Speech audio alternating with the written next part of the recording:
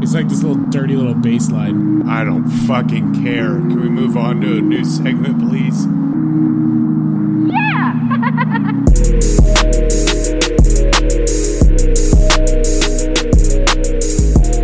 Welcome to Just Two Fans, a sports show about sports, Obviously. about life, Because sports are life. and about just whatever the hell we feel like talking about. So, let's go. What is up, everybody?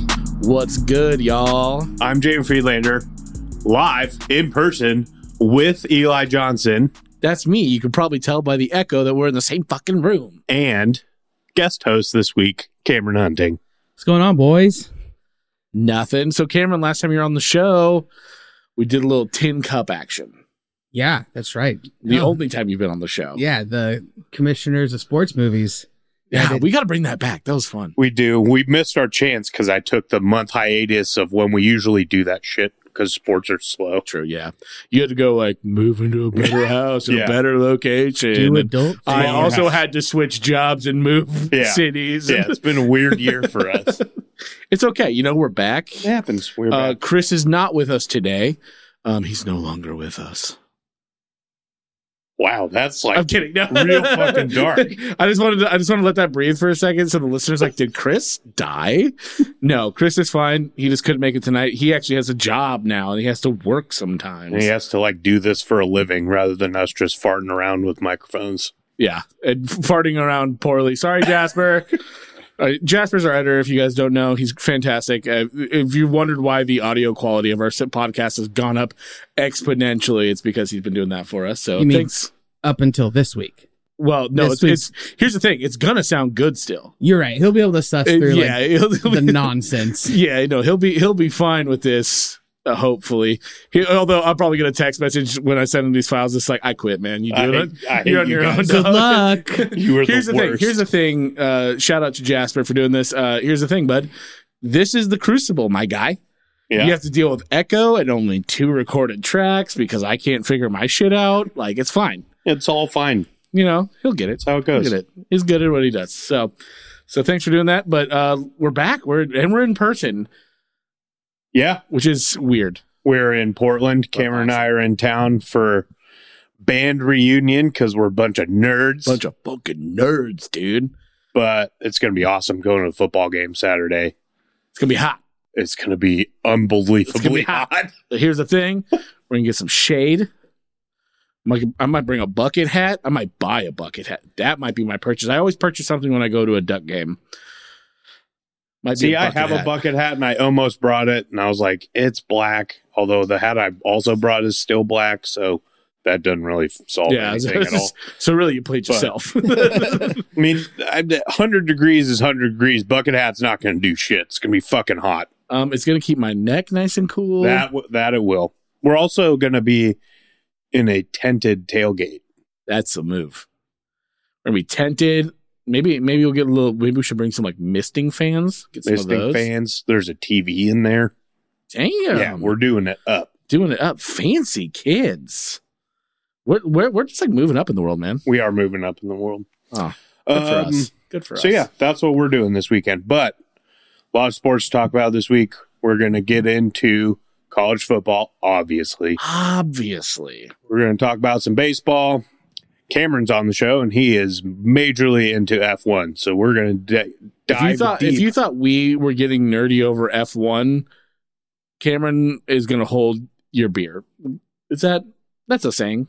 Yeah, I mean, Cameron's going to say hold my beer. yeah. But I like him holding your beer better. Yeah, listener, I got your beer and your F1 nose.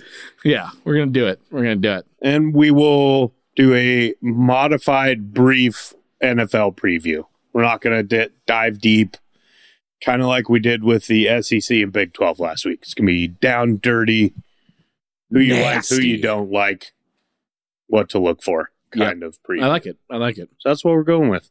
But we're going to start quickly with a short little snippet of college football, which means that first we have to do... Cameron, you got me on this? Don't do the jingle, because that's my thing. but you have to do the Chris part of the jingle. Have you been listening? Here's his litmus test. Have you been listening to the show? Ready? Beer of the week.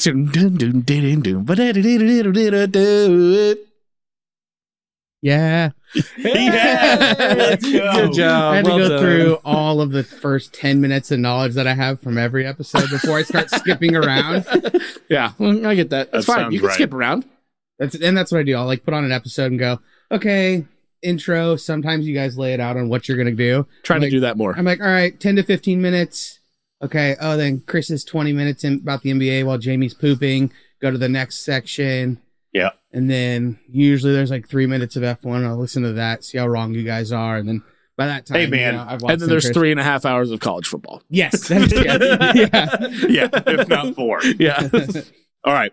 We're not going to dig into what happened in college football last week yet. Dude, you just moved right Because, past Yeah, yeah, this we're is- doing beer of the week. Jamie, Dude, I'm way off my game here. I'm It's like okay. No, sitting it's on fine. the couch. That's why I'm here, because I'm home. I'm holding my mic. I'm like comfy. this is weird for me. No, I got you. I Okay, got you. go. So, Beer. beer of the week. I kind of want you to start. Okay. No, we're going to end on you because this is a big moment for us. Yes, that's fine. This is a big moment for the show. That was the first 5-star beer we ever had. So what I have this week is a product of Belgium. I don't really see a brewery. Ooh, Van Steenberg. Yes. Yes. That is awesome. And the beer is called Pirat Belgian Ale. It's a little cap, so I'm gonna play ASMR. that was That was good. That was pretty Nice. That impressive. was really Yeah. nice. That was, All right. that was All right. impressive. Pirat. I really wish I heard that on my headphones. I know, right? Well, just listen to the episode. You'll get a good one. Yeah, exactly. Jasper, turn that up for us a little bit. Yeah, right. Van Steenberg. Well done with your ASMR. Here we go. Let's get a taste. Woo! That has a lot going on. In a really good way. It's like pretty fruity, which is weird. I'm getting a lot of fruit. Fairly sweet. But it also has that like quintessential ale taste. Like I could see this being a very favorite beer on a pirate ship. Which is on the this is a pirate ship on the bottle, on the label. Yeah. So I could see that. I could see where they're going with this, and they nailed it. 4.25. Nice. Solid beer. Solid I would beer. absolutely get this again. Cool. All right, guest Cameron. All right, so I am having the Northwest Red Ale from Stout. It's like Stout, but with a P for the, Okay. for the brewing. They're out of Seattle. Never had it before. Cool looking can. So let's see if I can do this with 2 hands. All right, Nice. go right in. Pretty good while holding a mic. Yeah. Oh, that's good. It's super smooth. Even out of a can, it still has kind of like that light but rich head on it right at the top. Yeah. Good red ale taste, but not like overpoweringly red. I mean, you know what taste I'm. Yeah, I get you. So it's I know kind of what mellow you're on going that.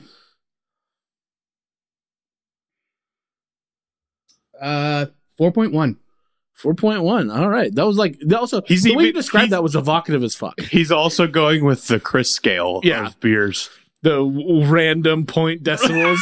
Jamie and I have been very clean on our like 0.25 like 0.25 every intervals. quarter interval. And Chris is like 4.1378.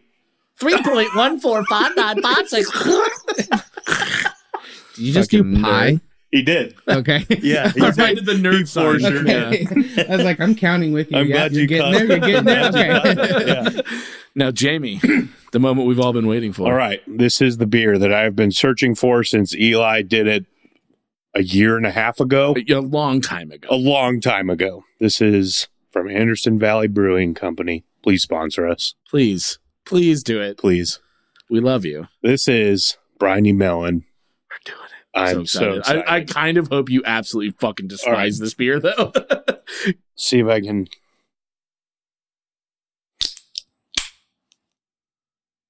Slow, but it was nice. It Trying to not went spill it in everywhere. one stage at a time, and I Right. like it. There's a lot of pressure on this. No, just I'm just sit here and stare at you intently. Oh, yeah. Yes! There it is. That is good I stuff. fucking told you, man. So, I love sours, so the Yes. chances of this not going well were pretty slim Yeah, of course. to begin with. Mm-hmm. Oh, that is... Unbelievable, right? It's just not... I don't know how to describe it. It's like not perfect in any way. It's not overly sour. Like, it's not a perfect sour and it's not a perfect fruit beer. It's just like the perfect blend. It's the most balanced beer I've had maybe in a long time.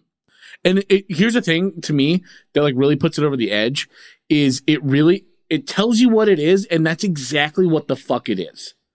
Yeah. It tastes like a brined melon. That's the best Legitimately. That's the best way to put it. It is what it says it is, and it does a fantastic job of doing it. Yes. I'm so happy that you finally got to drink this beer. Question. Well, I'm glad it lived up to the hype. So, yeah, it's 5 stars. Yeah. Air horn. That is... It's one of the best sours I've ever had. That's probably the best sour I've ever had, which is saying something because I really like sours. Yeah. Yeah. Oh, just like... so happy. Again, not overly sour. It tells you what it is. It's a briny melon goza. That is literally what I'm drinking. Okay, listener, if you want to know what it tastes like, think about what a brined melon would taste like. So, like... As a sour beer. And bam. There you go. Nailed it. That's it. 100%. Oh, it's really... Have you had this, Cameron? No, but we have 11 unopened ones in the apartment. I'm sure I'm having one tonight. So we went on an adventure to go get them, and I saw 2 6-packs of it, and I bought them both. So as you should. Yep. Anytime I see it, I buy as much as I can, essentially. I mean, I've literally been looking for this in Colorado since you told me, and I can't find it. Well, now you've had it. Oh, it's so good. It's so fucking good. Oh, the 18-month release of that. Don't give me that look, Kid. That is delicious. All right. Gross. Get your head out the gutter. Don't wink. You made it worse. Oh, with the mustache and everything? Yikes. We need a video component. We really do need. This would be a very bad video component. We got like my dining room chairs over here. We got like the TV with our rundown on. Really it's not a good situation. It's not. But, all right. We got the beers cracked. Beers cracked. We're going to do a little college football teaser segment here. Because we're going to talk about college football twice today. But I wanted to start the show with the news that we have changed the sports world yet again. Forever. Good for us. God, we're just so fucking awesome, guys. Fucking killing it, man. We're so awesome. Cameron, stop shaking your head. Knock it off. I just wonder what other podcasts feel like when they can't get changes done. It must I feel just be bad. a terrible I know, feeling. just like, it's just like you just feel like your whole existence is pointless, and here we are. Changing the world. Just making the world a better place day by day. To be fair, literally, like, this news came out, and what we're talking about, listener, is that College Football Playoff Committee is approving a 12-team playoff. Originally, when this announced it was going to start in 2026, they are now trying to move that up to 2024, which is fucking dope, because I don't ever understand why these things take so long to implement. Side note, when this news first dropped, like ESPN did, the College Football Playoff Committee approves 12-team playoff, my sister immediately sent me a text and was like, isn't this what you guys have been talking about for the last year? Yes, Perry knows, man. Yeah. So no, you're with So it. you can shake your head all you fucking want. We know We also got Larry Scott fired. See, I'll give you that one. We also got Mark Emmert to step down. Yeah, I'll give you that one too. Thank you. And now we got a 12-team playoff. We got a 12-team playoff. But expanding the playoff has been like a topic. 12 teams. That was what we agreed upon. You did. That's 8 months ago. Yeah, and because I know that it's been talked about since they came out and said it's going to be 4 teams. And everyone went, no, why? That is half the solution. Yeah. Let's not. And then there was 6 where the top 2 get automatic buys. That was one of ours. We went between 6 and 12. Well, and the 6 was kind of this is an option with a very slight change. Yeah. Where the top two don't have to play an extra game. Yep. And then, 8 was, Power 5 champions and 3 at-larges. And then, how would that work? And then now, so 12 is kind of like, it's a little flavor from everywhere in college football. So good, So, dude. what's the breakdown, Jamie, for like the proposed 12 teams? So that's what they don't know, and this is why they're trying to get it done by 2024, is they're trying to iron out how to determine those 12 teams. Is it truly just a committee again determining the 12 teams? Do you have automatic bids? So they're trying to iron out the details is what's I think personally, with the size, with 12 teams, you have to have a couple automatic bids. I think what's the point of having Power 5 and Group of 5 if you're not going to give the Power 5s honestly, automatic what's bids? the point of having conferences? Like, you have to have division. You have to have divisions and shit somehow. Yeah, but I mean, like, if it's just like if a committee's just deciding on the 12 best teams in the country, it doesn't really matter. For sure. Yeah, for sure that doesn't. Your matter. conferences and divisions don't matter. For sure that doesn't matter. Yeah, so it's I think they absolutely, especially with the size, like 8 teams, like having the Power 5 and then 3. Is like it was a little too small to have like fully like this is Power 5 and then the rest of you can go. But with 12 teams, you have the Power 5 and you have 7 other spots. Yeah, and I mean this was always going to be, if you did Power 5 champions and the next 3 are the 3 highest get an at-large. Yeah. Or now, the 7 highest get large. With this, someone's always going to say, well, what about this next team? So there's not like a perfect 101 team round robin tournament that just is the season. That'd be kind of dope. Well, you lose the quadruple elimination to make that around. Yeah. But I mean, there was always going to be this isn't perfect. What about the rest of these teams? But I'm glad that there could be a way that the conference champions matter. Yeah. And then everyone else that maybe you take second, but you're ranked higher than your conference champion, so you get an at-large while they also get in kind of situation. Yeah, the way I see this shaking out, the way that makes sense most in my head is you get the Power 5 conference champions automatic bid. No questions asked. Like March Madness, automatic bid. Also, I'm fully for getting rid of divisions in the conferences because Pac-12 is talking about doing that, getting rid of the North-South thing. It's done. Because USC and UCLA left, but they were going to do that before they officially left also. Yeah. So I'm fully for that. Conference champion, automatic bid. I also think the highest ranked group of 5 school gets an automatic bid. Yep. Highest ranked group of 5 conference champion gets a bid. Yep. So like last year, that would have been Cincinnati. Yeah. And even then, like you can do the highest ranked, conference champion, and then you could even do another group of 5 highest ranked after that, and you still have 4 more spots. Yeah, 5 more spots, right?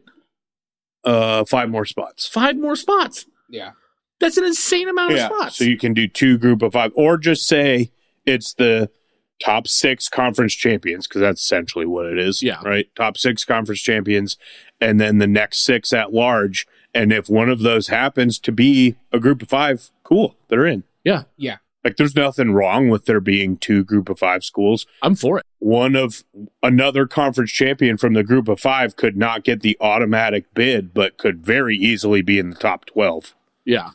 And be in.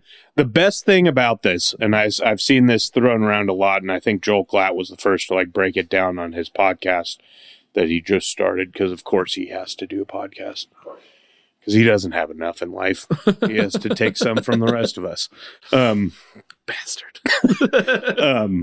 Coming for you. If you retroactively go back to 2014 when the college football playoff started, 10% of college football has made the current playoff structure. Right. That is an insanely low number. Yeah. Could you imagine in college basketball if only 10% of the teams? Well, I mean, there's what, 125 Division I programs, something like that. There's right around 100. It's might be 128 or something like that at this point. That's 12 to 13. Yeah, it's 12 teams. Yeah, have made the since 2014. In any other sport, that is not the case at all. Unacceptable. In fact, in every professional sport, it's 50%, almost across the board. Yeah. So, I mean, and that's what drives interest in sports. So you want to talk about why teams like Colorado and shit have a hard time getting any traction with a football program? They haven't been there. Yeah. 2016, they would have been in the playoff. Colorado would have been in the college football playoff in 2016. And you can't tell me that that program's not different if they can say they had a college football playoff Absolutely. appearance. You can't. No, absolutely. Yeah. I can't. You're 100% So right. if you Facts. if you go Straight back facts. to 2014 and say the top 12 teams get in, 33% of a third of college football would have made the playoff. That's, I mean, It's massively different. massive. It is, yeah, it's massive. I mean, and I was looking at an ESPN article when this first dropped, and they were kind of talking about like the retroactive, like I loved going through this, and it was talking about the odds, like retroactively from like 2014 each year of the college football playoff if it was 12 teams, and there was not a single time where the percentage of the top 4 seeds making it to the semifinal round was more than 10%. Right. Think about that. It's good fucking It's good. football. That means Alabama, Georgia, Clemson, Ohio State. The odds of all 4 of them making it to the semifinals is like between. I guess I think there was one that was like 15%, but like still 15% chance of all 4 of those. That means you're getting good football. You're getting good upsets, like parody, baby. I was going to say, when's the dirty 6-letter word on this show coming Parody. up? That was one of my favorite edit moments where I just like I did like we were talking about we fucking went on for 45 minutes about parody, and I edited it down to like a 30-second clip of like us starting the argument, and then I said one eternity later, and then like the end of the argument. But yeah, it's like yeah, I mean, I think it's great for the sport. I mean, Oh, it's phenomenal. just kidding. There's nothing bad I mean, about you can't this. tell me last year, like Baylor couldn't have made a run on someone. You can't tell me that. Nope. Yeah, and I won't believe you if Yeah. you do say that. And like Full you of shit. look at that and like, yeah, well, like once you get down to like 13, 15, it gets a little muddy. Like even at 12, like, are they really going to beat Alabama at 12? Maybe. Shit happens in college football all the Shit fucking time. happens. Texas A&M beat Alabama Yeah. last year. Like, you They were can't horrible. tell me, you cannot tell me that another top 12 team couldn't beat Alabama. Yep. Are the chances good? No. No. Are the chances good that Tom Brady's going to lose in the Super Bowl? No, but he still does. Yep. That's the thing is like, yeah, like Alabama's going to lose. Yeah. They're going to lose a playoff game in the next 5 to 10 years. Yes. They're going to do They're it. going to lose a first-round playoff game. Yeah. And like it's just going to be just one of those crazy upsets that happens, and it's going to blow the world to pieces, and we're going to fucking And love it's it. going to be insanely entertaining Yeah. for everybody. You're going to get the Iron Bowl, the one where the Kick 6 Iron Bowl, Yeah. where Auburn had no business winning that game. No business. No business winning that game. And here we are. Dude, You know? in a 12-team playoff, watching Utah run through that like last year's Utah team would have Oh, been yeah. exciting. Absolutely. Yeah, Like, absolutely. they could have That made team, a run. that Yeah. team was strong. Yeah, especially at the end. Like, I think people were kind of sleeping on Utah last year, mostly because they started off really slowly. really Yeah. slow. They started off really slowly, but by the end of the year, they were easily one of the best teams in Dude, the they hit country. their They almost stride. beat Ohio State in the Rose Bowl. Yeah, Arguably should have. arguably should have. Arguably should have beat Florida this last week. Yeah. They were hitting their stride. But we'll talk about that in a little bit. Yeah, but I mean, like, you can't tell me that these group of 5 schools can't go in there and do well either. I mean, go back to 2007. Could you imagine if Boise State, Oklahoma was a playoff game? Oh my God, I got literal chills. That would have been good TV. Chills. That's good Literal It was chills. good TV as it was, as the Fiesta Bowl. Yeah. Could you imagine if that was to go to a semifinal? Also, Holy fuck balls. That's Yeah. insanity. but we also could have, put that the UCF thing to bed early with them UCF claiming national championship national thing. championship, or Or they would actually or they be would have national actually gone through. Here's the thing. Like, So you get so much more that can happen, especially because college football, I mean, it's a week to week thing with players. And because it's so rough, you've got people who can or can't, physically or health wise make it the distance through a playoff. So you've got teams that are going to start managing that aspect of who's going to be able to make it all the way through. So are you starting some people, or are you planning for the end, hoping you make it through? And then you'll have like these Power 5 teams that are just like, fuck it, send them all. Yeah. Like, we're starting everyone until we die. Yeah. And like, I totally lost my train of thought. There was something else I was going to say. What were we talking about before that? UCF. Oh, let's talk about, like, you can think about the year, what was it, 2012, I think, when Notre Dame, Alabama that year? Mm-hmm. When Oregon was clearly the best team in the country. Yeah, when Oregon was clearly top 2. Clearly. Yeah, when LeBron James tweeted at halftime, "Can we fly Oregon?" Yeah. Oregon would have been there. Yeah.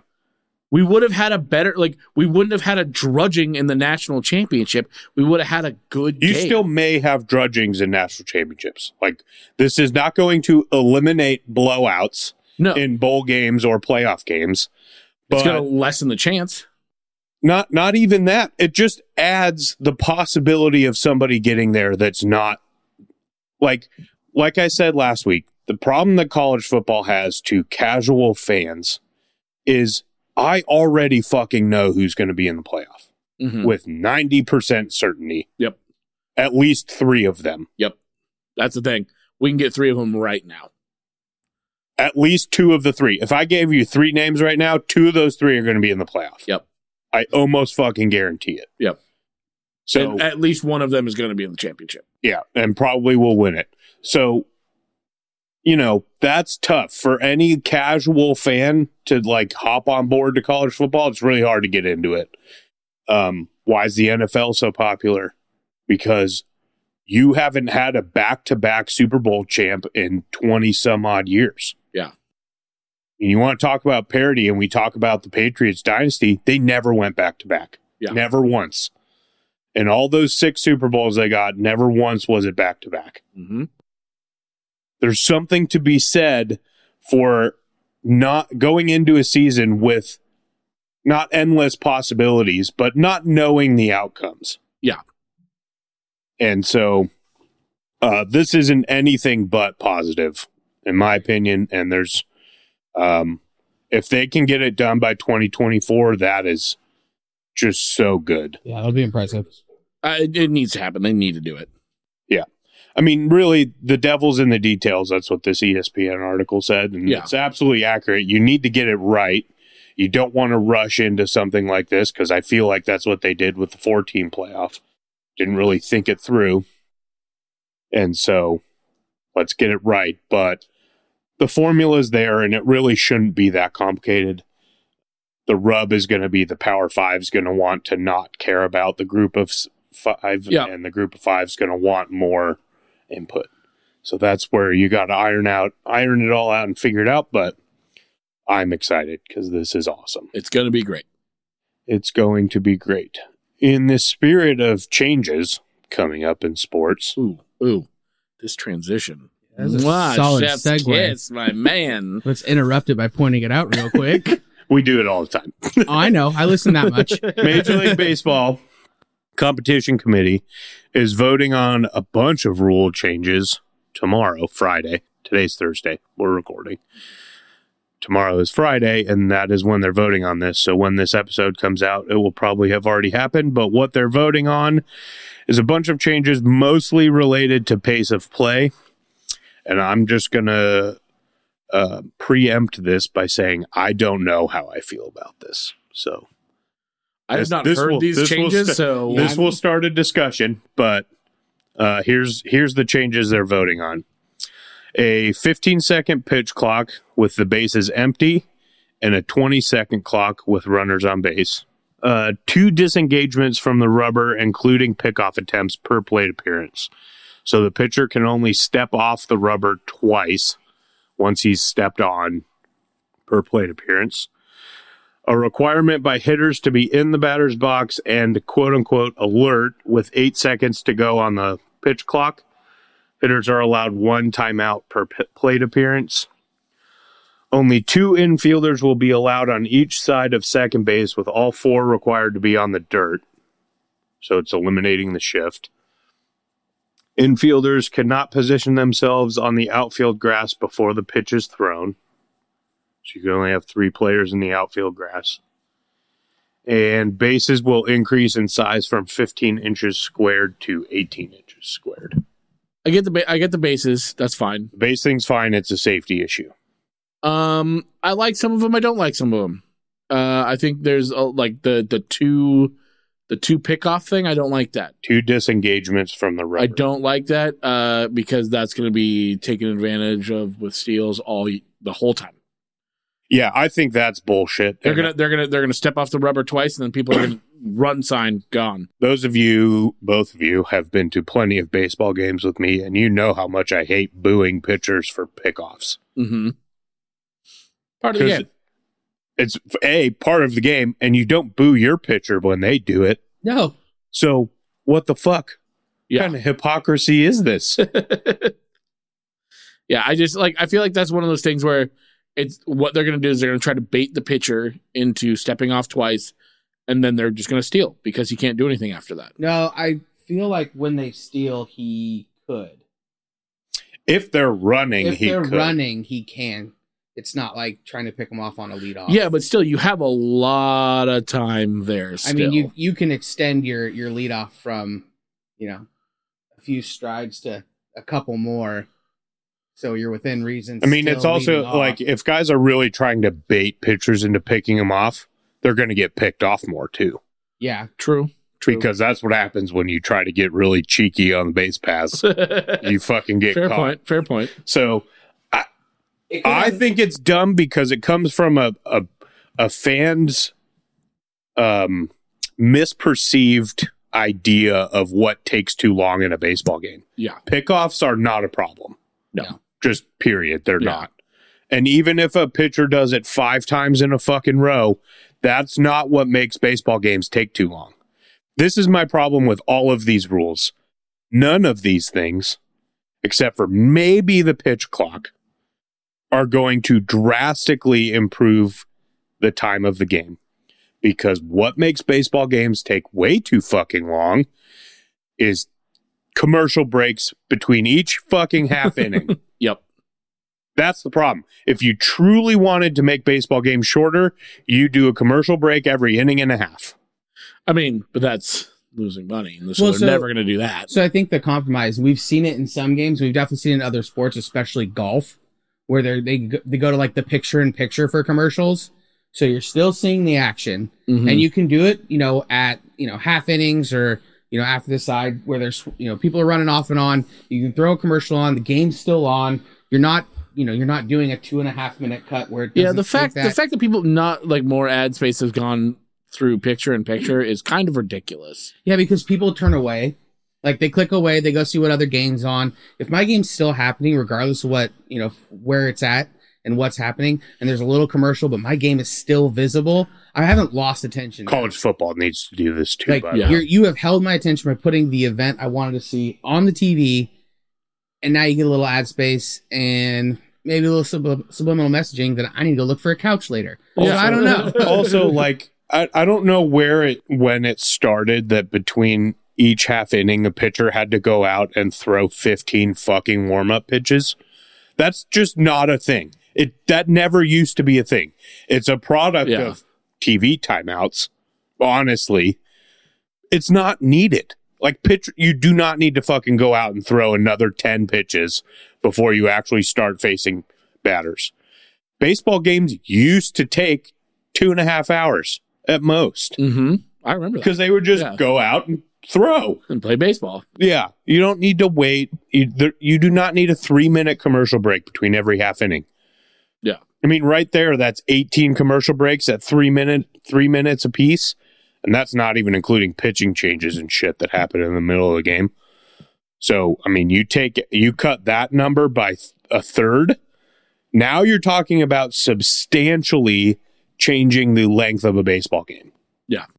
So if that's what you're actually worried about, then that's what you would change. But that's not what they're actually worried about. No. They want to give the illusion that they're And again, there has been success with this in the minors. They've done it in the minor leagues this year. They did the pitch clock thing, and they have noticed that it's shortened the games by 20 to 30 minutes, something like that. Oh, I'm sure. I've seen pitchers take their sweet golly fucking time. But also, minor leagues don't have commercial breaks. Yep. Now you're watching that on a local, like, janky TV station with a couple of high school kids down in Birmingham. On Channel 20 in Birmingham. I don't think they care about their commercial break. Sure the Savannah Bananas have their own network and they're getting all the views. But people watch that game for fun, so they're probably not even getting commercials. But yeah, what you're saying is definitely right on that. That's where kind of the evil lies in how long baseball has gotten. Yeah, these are just kind of non-starters for me. Like, I don't really care. Pitch clock's cool because I do think some pitchers take too long. Yeah. Any of these rules, when they start doing this stuff, I just feel like they take it too far. Yeah. Or not far enough. Like, this is easy. Don't fucking mess with the shift. Who cares? If somebody wants shift. That's a part of the game. Yep. What you're talking about changing with the other stuff, I understand why. There's a perception out there among especially casual fans that baseball takes too long. So we need to try to fix that. I understand the rest. Changing strategy and shit, that's stupid. It makes no sense to me. Agreed. Yeah. Non-starter for baseball, in my opinion. Now, what I think they're probably thinking is the long ball sells, right? Runs sell in baseball. Offense sells in football. There's rule changes in football that lead to more offense. Yep. They are trying to make it so teams don't go back to playing small ball because it doesn't sell. Probably. That's what I want to fucking watch. I want to watch somebody outsmart somebody else. We're seeing a bit of a shift in football. Yeah. People want to see great fucking defenses right now. I mean, you and I do. Cameron probably does because I think he's enough of a football fan that he understands what he's watching, right? For the most part. Is that the one with the egg-shaped football, or the one that's I could mute your fucking mic. The one that's like round with a checkerboard on it. I'm just gonna unplug your microphone before we even get to F1. So is that a yes or a no? I'm confused. Cameron knows enough. All right, listener, he's being a shithead. So I guess this is probably a better question for you because Eli and I are fucking crazy about football, and you like watching football and you watch a lot of it. Yeah. But I wouldn't say you're as into the nitty gritty. Would you agree with that? I think I am consciously aware of a lot of that. I'm not going to like more deep than a dive. casual. Yeah. You're not sitting there going, they're running a Tampa 2. They're running zero coverage. Why are we running a seam with the tight end? So no, I'm not doing that. Okay, so you're not there because that's where Eli and I are a lot of the time. Okay, so do you enjoy watching a defensive struggle in football? When truly good defense is being played, not necessarily bad offense, but when a team's out there playing truly good defense. Did you enjoy watching Georgia last year? Yeah. Yeah, I love that side of it. You know, when I first started watching football, you want scores. I want touchdowns, and I want, touchdown dances. I want all that shit. But now, like, having seen more and getting more into, especially when I started going to Oregon, like, that's where it really started and how much I paid attention. Now, watching a defense just absolutely shut down an offense and have every answer and take advantage of them. Like the Oregon-Georgia game last weekend? So, like, yes, in a way, but that did hurt. But no, so yeah, watching defenses just completely take advantage of an offense and beat them into submission, that's fantastic. Yeah. So that. I think for maybe slightly above casuals and then us, we love that. But yeah. That's why I love the strategy of baseball. I'm a baseball nerd. Mm-hmm. And I love the strategy of baseball, and I grew up with the strategy of baseball. So I love watching guys outsmart the other team. Casual fan doesn't. They want to see home runs. Casual fan still in football doesn't really understand strategy or understand how impressive it is to play good defense, wants to see touchdowns. Because that's what's exciting. That's what sells. Yeah. Turnovers. I guess I don't really know like that many like just like purely casual fans. Oh, we don't hang out with them. That's what I mean. They don't hang out with us is probably the better way to put They're that. like, I don't like watching football with you. You are insufferable. Please stop. So, I don't know. It sucks for me with shit like this, which is why I keep going down these tangents, just because like the nature of the sport is going away. And it fucking drives me crazy. Yeah. Baseball needs to just understand that they're not going to be the NFL, and there's no way that they're going to eclipse the NFL. It's fucking impossible. Stay in your lane and do what you're good at, which is being baseball. Yep. If you try to be the NFL, you're going to fail. Yeah, I mean miserably. If you're trying to bring in NFL fans, casuals. If you're trying to bring in fans who are fans of the NFL, like in that casual fans. If you're trying to bring in casual fans, you're just not. Not by doing this. This isn't the way to do it. You need to just lean into what you are. You will bring in more, and if you keep doing what you're doing, you'll be fine. But if you try to expand and you try and I think Chris has said this on the show before, change for change's sake that alienates your core fan base is a total non-starter. Well, it's not even that they're just changing the way the game is played. They're handcuffing the game. Yeah, they're handcuffing. They're making it one-dimensional. Yeah. Yep. And that's what it is, because you can change the game in a good way. Yeah. But like, I mean, if they somehow found something that could change the game but make it way more fun to watch on TV. I don't know how you would do that, but like, let's just hypothetical world. They find a way that they can change the game, even like kind of down to the core, but it makes it far more entertaining to watch on television. Because I love baseball, it's hard to watch on TV still because you don't see any of the strategy really. And so like, if they could change that, that's a change for the betterment of the game, even though it changes the core a little bit. If you handcuff these guys so the game is just completely one-dimensional, who the fuck cares anymore? Yeah. Like, oh yeah, Aaron Judge is, hitting massive amounts of homers, and so are 17 other people. Right. I don't care anymore. Right. Who gives a shit? Right.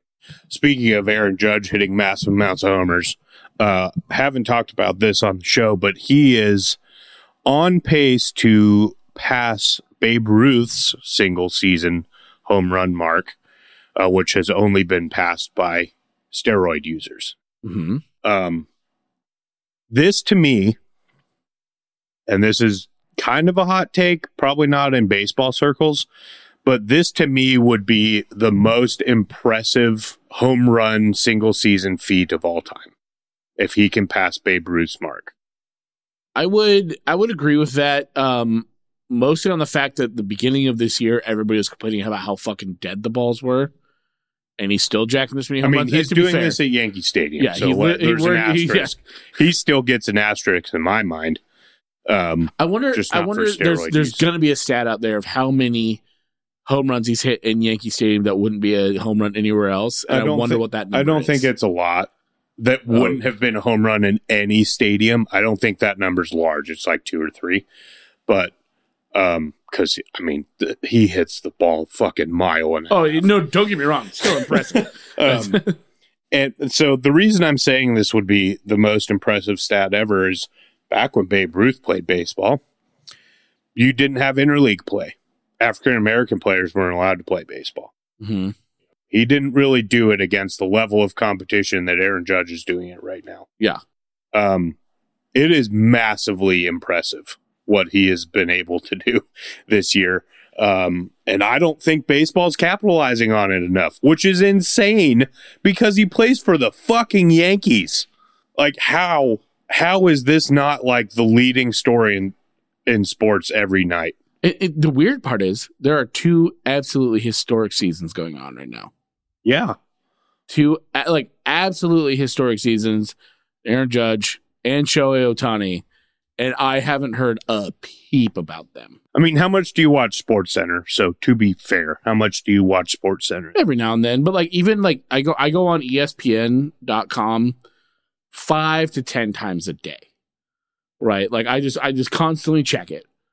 I could not tell you where Aaron Judge is on his race to. Yeah, this should be like banner material. I'm looking for it. Or Shohei Ohtani season. Shohei Ohtani is having a season we've never seen since Babe Ruth again. It's better than Babe Ruth. And he's doing better than him against much tougher competition. Competition. I'm trying to find this. And the fact that I'm having to search this hard is...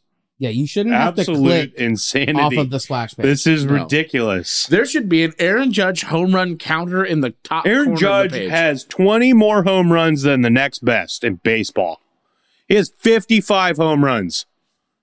Kyle Schwarber's second with 36, 19 less. How many games are left? A month-ish. So 23, 24. He's going to hit 6. Yeah. Yeah. Absolutely. He's going to hit 6. This is astonishing what he is doing right now. I mean, he is just so far and above. Like, the Yankees have been unbelievably bad since the break. They're like 9-22 or something. Absolutely ridiculously bad compared to how well they started the season. And there was like a time that Aaron Judge was the only person on that team scoring any runs. Yeah. And they're still in first place. Like, the Yankees, are in first place. B, it's the fucking Yankees. This is like the second most popular team in the world. Yep. And he is about to pass Babe Ruth in a single season home run race. Could you imagine? And I barely hear about it. Could you imagine if CeeDee Lamb was on the precipice of breaking Jerry Rice's single season records? No, I could not imagine. But like, the amount of press coverage that would get, they wouldn't fucking shut up about it. Yeah. No. Anywhere in the world. Yeah. Nobody would shut up about it. Right. Like, I mean, it's just unbelievable. That we're and just it's unbelievable. nothing. Like, why isn't ESPN it's not like ESPN doesn't have a contract with baseball. They do Wednesday night baseball. They do Friday night baseball. They do Sunday night baseball. Like, ESPN should be pushing the fuck out of this right now. Yeah. It's the goddamn Yankees. It's not like he's playing on the Diamondbacks or the Rockies or a flyover state. Yeah. He's playing on the fucking Yankees. Playing in New York goddamn city. And I still don't hear about it, ever. Other than so like dumb. The one highlight that like they'll show a Yankees highlight, they're like, Aaron Judge hit another home run, he's getting closer. Okay, on to the next highlight. What are you guys doing? Yeah. I remember when Mark McGwire and Sammy Sosa were on that thing, you couldn't go to any sports anything and hear anything else other than the home run race. I vividly remember the front page of every newspaper that my dad got. My dad's a big newspaper guy. Every single one had a home run count with those two guys on it. On the front fucking page. Yeah. Not sports. No, the front page. Fucking page had a home run counter between, initially, it was McGwire, Sosa, and Griffey. Griffey fell off because he wasn't roided. But, like, and then it was just Sosa and McGwire, and it would have a little blurb about how many home runs they hit, how far they were. I remember this vividly, and I don't see shit right now. It was captivating as fuck. Yeah. The home run race was one of the greatest moments in sports, and like just like the greatest times in sports that season. I mean, especially that September. Everybody remembers that season. Everybody. Every single person who that paid any attention to sports at all. Any attention to sports at all remembers that fucking season. Remembers the highlights of Sosa and McGwire just smashing bombs. Like, you remember that shit. Yeah. And there's just nothing going on right now. It's crazy. Baseball's marketing team is maybe the worst in sports. I mean, if you follow them and you look for it, it's pretty good. Like, they actually have good content. I don't know if it's all too saturated these days. I don't know what it is. Because also that home run race was sports fans tuned into SportsCenter every night religiously. And that is what they did at night. That's not the case anymore. Yeah. You get your media from all different kinds of sources, so it's really hard to just, like, baseball can't just flood everything with Aaron Judge shit all the time because then you piss people off. I don't know. It's tough, but to your point, if this was football and it was the Cowboys and there was a record like this that was being chased, it would be insufferable. Insufferable. I mean, it would probably piss me off, but you wouldn't be able to turn on anything sports related and not hear about it. I mean, even the year that the Broncos were having that historic season, when Peyton Manning was going for the single season touchdown record, it was everywhere. Everywhere. I mean, to be fair, we lived in Colorado. I lived in Colorado. You guys live in Colorado still, but we were all in Colorado at that point. So, like, obviously, we're gonna hear about it a little more. It was but still all over Sports Center and shit, everywhere, all the time. Yeah, like Wednesday Sports Center, they would talk about Sunday's upcoming matchup with Peyton Manning for like 10 minutes. Yeah, I don't know. That was a long tangent, boys. Long tangent. It happens. That's what happens on this show. So that's it for baseball. For now, I'm going to crack another beer. Hey, you want to hand me one of those? Cameron's going to crack another beer. I already cracked another beer. We are going into Cameron's forte, which is Formula One. Formula. All right. Grand Prix. Cameron, I'm going to let you mostly take the reins here, but basically what we want to do, we're going to recap the Dutch Grand Prix, which happened last weekend. We're going to preview Monza, and then probably just ask you about some hot takes that we maybe have and see if you agree or disagree or if we're just being idiots. Cool, yeah. So let's start with a Dutch Grand Prix recap, reaction, etc. So, yeah, last weekend, Dutch Grand Prix. It's an interesting one in that everything after first place and who finished, I mean, Max Verstappen won. I mean, he was hands and away the best driver out there. Mm-hmm. And some of the, other than that, some of the drama that came from it, especially the last couple of laps, I know Eli and I have talked about it a couple of times. Mm-hmm. I think is where some of the flavor is in Formula One. The flavor. Because the mortadella, if you will. I won't, but we'll save that. The Italian Grand Prix is this weekekend, so then we can get into the mortadella. There we go. I appreciate you for not trying that. So people didn't want to go in the voices. Just kind of playing it, how we can. So I gotta do my thing. Right now, after last weekend, Max Verstappen is sitting in first with 310 points. Any guesses God damn. on who and how close they are to him from second? Okay. Last week it was Checo was in second last week, but I don't think he is anymore. Because Leclerc got second. No. No, he didn't. He got third. Fuck, that's right. Where did Checo finish? Hold on. So I'll tell you so you don't have to look it up. So where I did he want finish?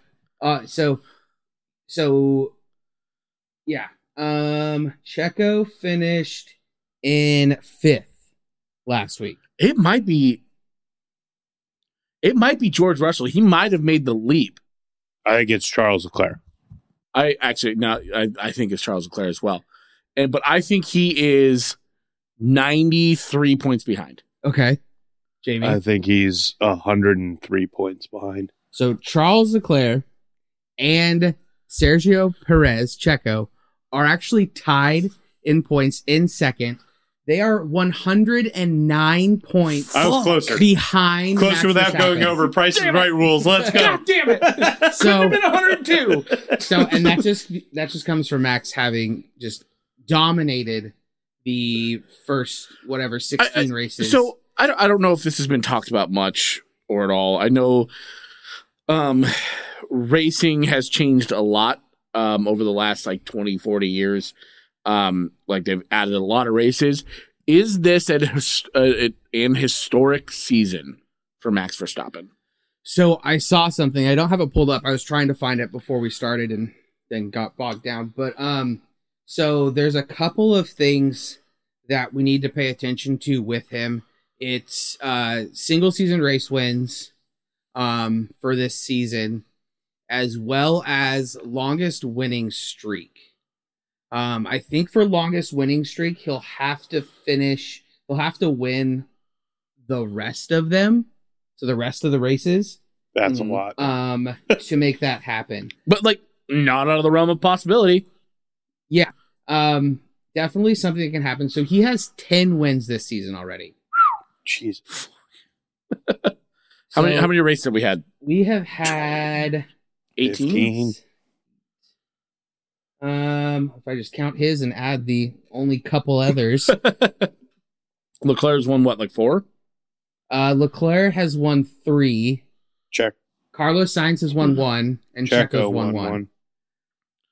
So I think, so we're sitting at 15 races this season. Your guessing is on right now, dude. He's won 2/3 of them. Jesus. So I think he's looking at potential for most single season wins. Mm-hmm. And then longest win streak is also in there, but I think he has to win the next 3 or 4 because he's at 4 in a row right now. Okay. And then so we're turning the corner from Europe into Asia, and then one little race in the US that's left. So it'll be interesting to see how he finishes out the season, and where that goes. But going back to how the Dutch Grand Prix finished, we had Lewis Hamilton in first. Oh, that's right. And George Russell in second. And there was some contention in how they wanted to finish that out, and how Lewis thought There's it a should. lot of contention. From the driver's view of how Lewis thought that was going to finish. And essentially, I think George Russell was in second, pitted. George Russell was in third. George Russell was in second and pitted. Gave up a spot to Verstappen to grab softer tires. Yeah, grab softer, newer tires. Yeah, and Hamilton was left out pretty inexplicably. Yeah, I mean, he was on mediums that were 8 laps old. They were old. Only had a handful of laps left, and his idea was they're gonna sit at 1-2. George is gonna defend, keep his elbows out, defend, and keep Verstappen back as long as possible to try to get a Mercedes top podium, to get that one spot. That's not what happened. So George Russell pits, Verstappen moves up, and now Verstappen's on newer tires, they're softs, and he can absolutely run down Lewis Hamilton, I think, after a lap and a half. I don't even think it took that long. It was right after the restart. He's so fast. Yeah, because it was right after the restart, and that was where it kind of came down, as they did first straight that they had. So with that happening, Lewis went to second, and then he got passed, and George Russell moved into second. Then Leclerc comes out from kind of deep in fourth to pass Lewis, and Lewis ends up finishing off the podium, where it looked like Mercedes could have a 1-2, maybe a 2-3 if they play a little smart. And this is from Lewis's side, and the team radio absolutely blew up from Hamilton's car. He was not pleased, and he had no problem telling the pit wall that he hated it. And I think that we saw the passion there from him, but also Toto Wolff he said later, he was interviewed, and he said, sometimes the pit wall, we have to be the vomit bags for our drivers because they see it a certain way and we see kind of the full picture. And we just got to let them say what they're going to say in the middle of a race and, go from there. Yeah. And yes, Jamie, do you have something? No, you keep going. I'm waiting my turn. And Lewis later came in, or was later interviewed, I think early this week, and was like, I'm sorry for all the expletives, because there was a lot that he said, and just kind of how he let the passion and the emotions get away from him. But I don't think he was wrong. He also said he wasn't sorry for being passionate. No, he was not sorry. Which he should never. He was never sorry be. that he swore so much, because it was probably the most we've ever heard Lewis Hamilton swear, period. I think that's definitely true. Let alone in one communication. But But whether he was right or wrong, I think that if they'd given them the chance to fight as a team, 2 cars in front of one Max, maybe you can cheat it out an extra couple of laps and finish 2-3. But it was a tough break for him. So my perception of this was it was slightly different because it looked to me like, so it was Lewis 1, Russell 2 when the red flag came out, or the safety car came out, which is what kind of caused all this drama because the safety car was the big bugaboo that caused all of this. George Russell decided very late, and George Russell made the call, not the wall. George Russell made the call to pit, and he did it very late. Like, Lewis didn't have time to pit because Russell did it way, way late, like almost as he was getting into the pit lane. He's like, I'm coming in. Get tires for me, please. So that was problem number 1, is it didn't really give them any time to strategize or figure out a plan on how to handle this. So that was problem number 1. Number 2, I think even if at first, and the way the announcers and I perceived it was, holy shit, why did George do that? Because they had 1-2 locked up, or at least 1 if he just played a little defense. After watching how fast Max's car was as soon as they put those softs on, they were playing for 2-3. It didn't matter. Yeah. It didn't matter what they did. Max was winning that race no matter what. Yeah, the only way he doesn't win is if they break the rules and start swerving on straights to keep him behind him. Or Russell just pit maneuvers him or some shit. Or just like straight up brake checks him like Abu Dhabi last year. Yeah, like that's so like at the end, and I think Lewis even realized that after the race. He's like, there's no way we could have fucking stopped that car because it's just unbelievable. That fucking Red Bull car is unreal right now. Yeah. Unbelievably fast, just so much better than every car out there on the track. It doesn't matter who's trying to defend. Max is getting past them. If Max Verstappen's on your tail on the grid who could defend that is our boy Fernando fucking Alonso, because that dude is a fucking crazy man. But he can only do it at Monaco. At Monaco. Where you can't pass anyways. Where you can't pass, yeah. There's nobody out there that can defend against that Red Bull car and Max Verstappen driving it right now. Yeah. It's impossible. So it was kind of a non-starter at the end of the day for me. I think they should have pitted Lewis and got him on the softs because he would have finished on the podium. That's where I'm at with this whole thing, is like they were never going 1-2. That was just not going to happen. Right.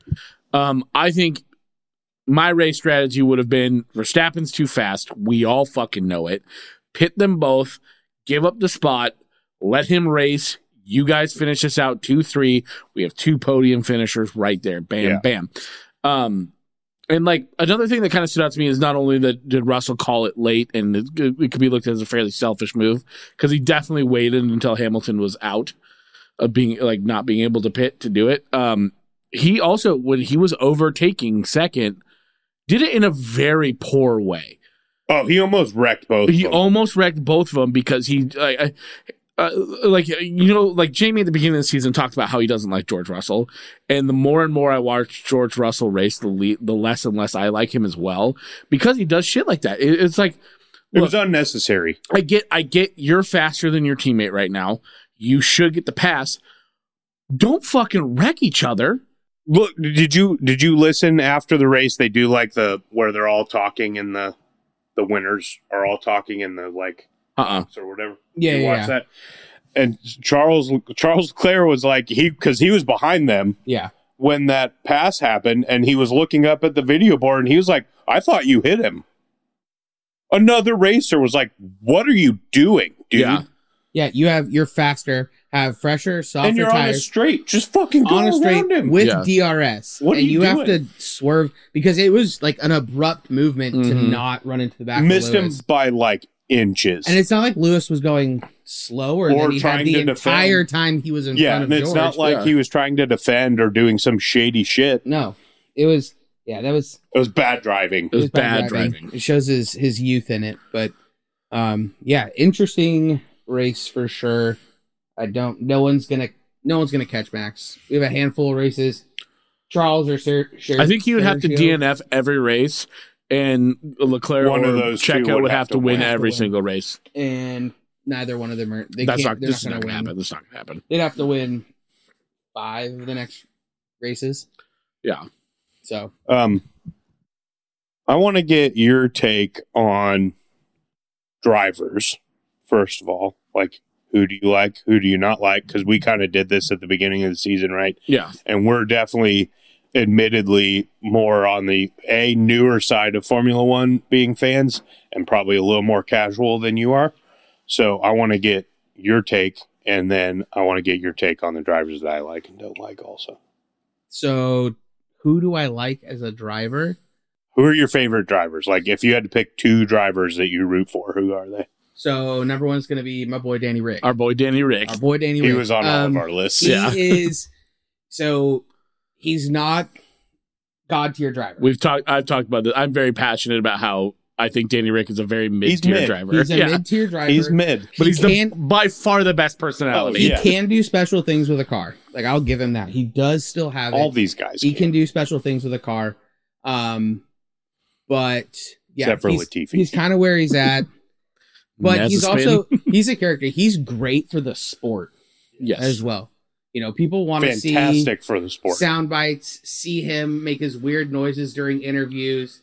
His bromance with Verstappen is just peak from when they were both on Red Bull together.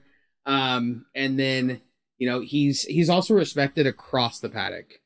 I mean, everyone that's ever raced with him or he's just a good dude. People like no one doesn't like. There's no reason to not like him. So yeah, probably my favorite driver, most entertaining for sure, on and off the grid.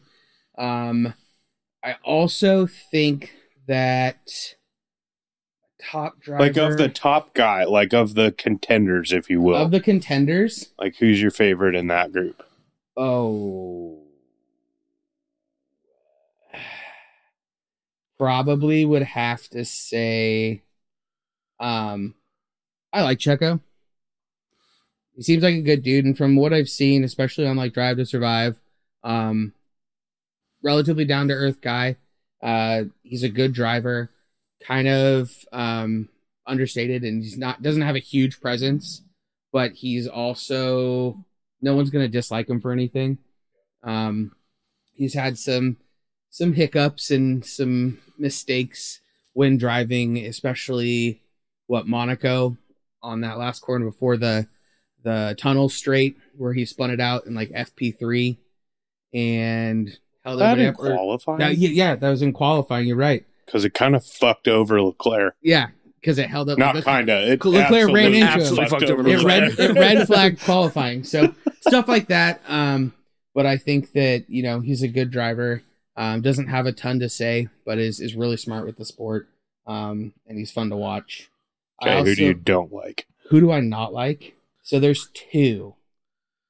And it'll be with the salary cap coming in, or the spending cap.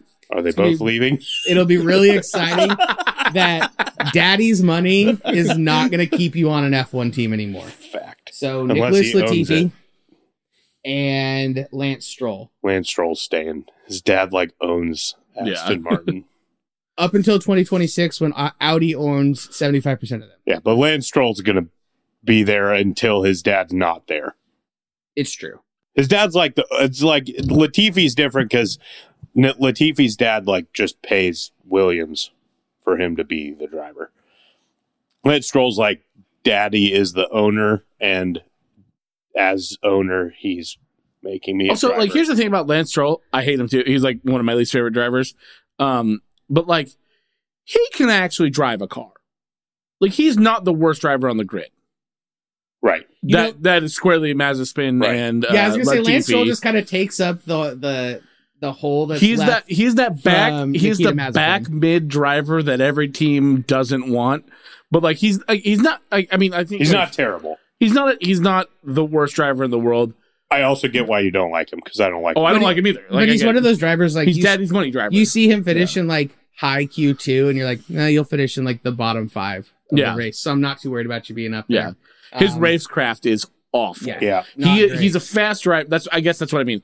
He's at least fast because you can see it in qualifying. He's fast. He is a horrible racer. Yes. Yes. I mean, of those two, not great. I don't enjoy watching them. I don't think that they'll be around the sport for the tenure that, someone like Fernando has or Vettel. I think that they'll kind of fill their spot. However, there is one child out there, and he is exciting to watch because you want to root for the underdog. And when he does well and he just races his heart out, it's Alex Albon. I love Albon. When he's racing in a Williams. Mm-hmm. And I remember earlier in the season, he hadn't pit the entire race until I remember this race. It got down to he was in like 7th going into the last lap, and he had to pit because it would have been a 5-second. It would have been a 5-second penalty, and it just would have dropped him down. And they pit. He got out in front of I can't remember who he came out in front of, but he came out of the pit lane in 10th, defended for a lap, took 10th place, and all I remember is in the interview afterwards, Lando was being interviewed, I think, by like Sky Sports or something, and Alex came up and he goes, "Where'd you finish?" He was like, "Well, I was only about a half a second behind you." He goes, "Really?" He goes, "Yeah, but I finished in 10th because I didn't pit the whole race." And it was just like the excitement that he felt, and like that he was able to do that and had great qualifying and was strong through free practice. He's exciting to watch. I think he's going to be around the sport because if you can do that with a car that historically, and I say historically in the past 15 to 20 years, not for the length of the sport, because Williams was an absolute powerhouse when Formula One started. Yeah. And they were for a long time.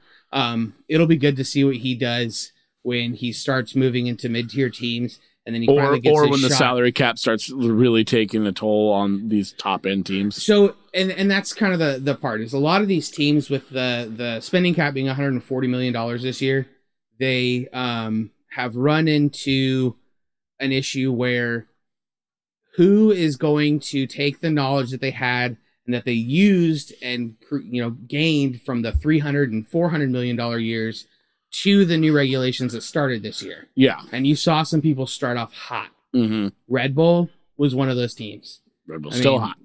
They still hot. They figured it out. Porpoising, we're good.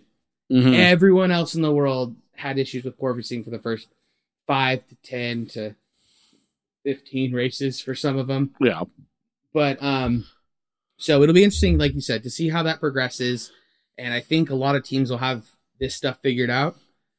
And just in time for the 2026 regulations to change. Yeah. And that's what I kind of love about this sport is you get a lot of different engineers and just ingenuity coming into it and changing so frequently that you have to adapt. You can't get super comfortable for 20 years doing the same thing just because engine sizes are I really think that 2026 is going to be a really telling year because that's when these 400 million teams they don't have that advantage anymore because they've spent 140 million for 4 years or 3 years or whatever it's going to be before that. 4 years. And so they no longer have that advantage of being a $400 million team before.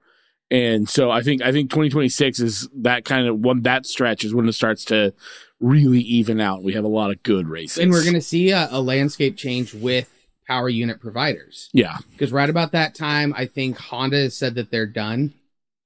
So they're going to stop creating power units and you're going to start getting, Ferrari will always be providing power units, but you'll start getting Porsche and depending on what Audi's doing with their entrance, because it hasn't really been announced how they're entering, just that they have officially are. And then potentially see maybe an 11th team on the grid with Andretti.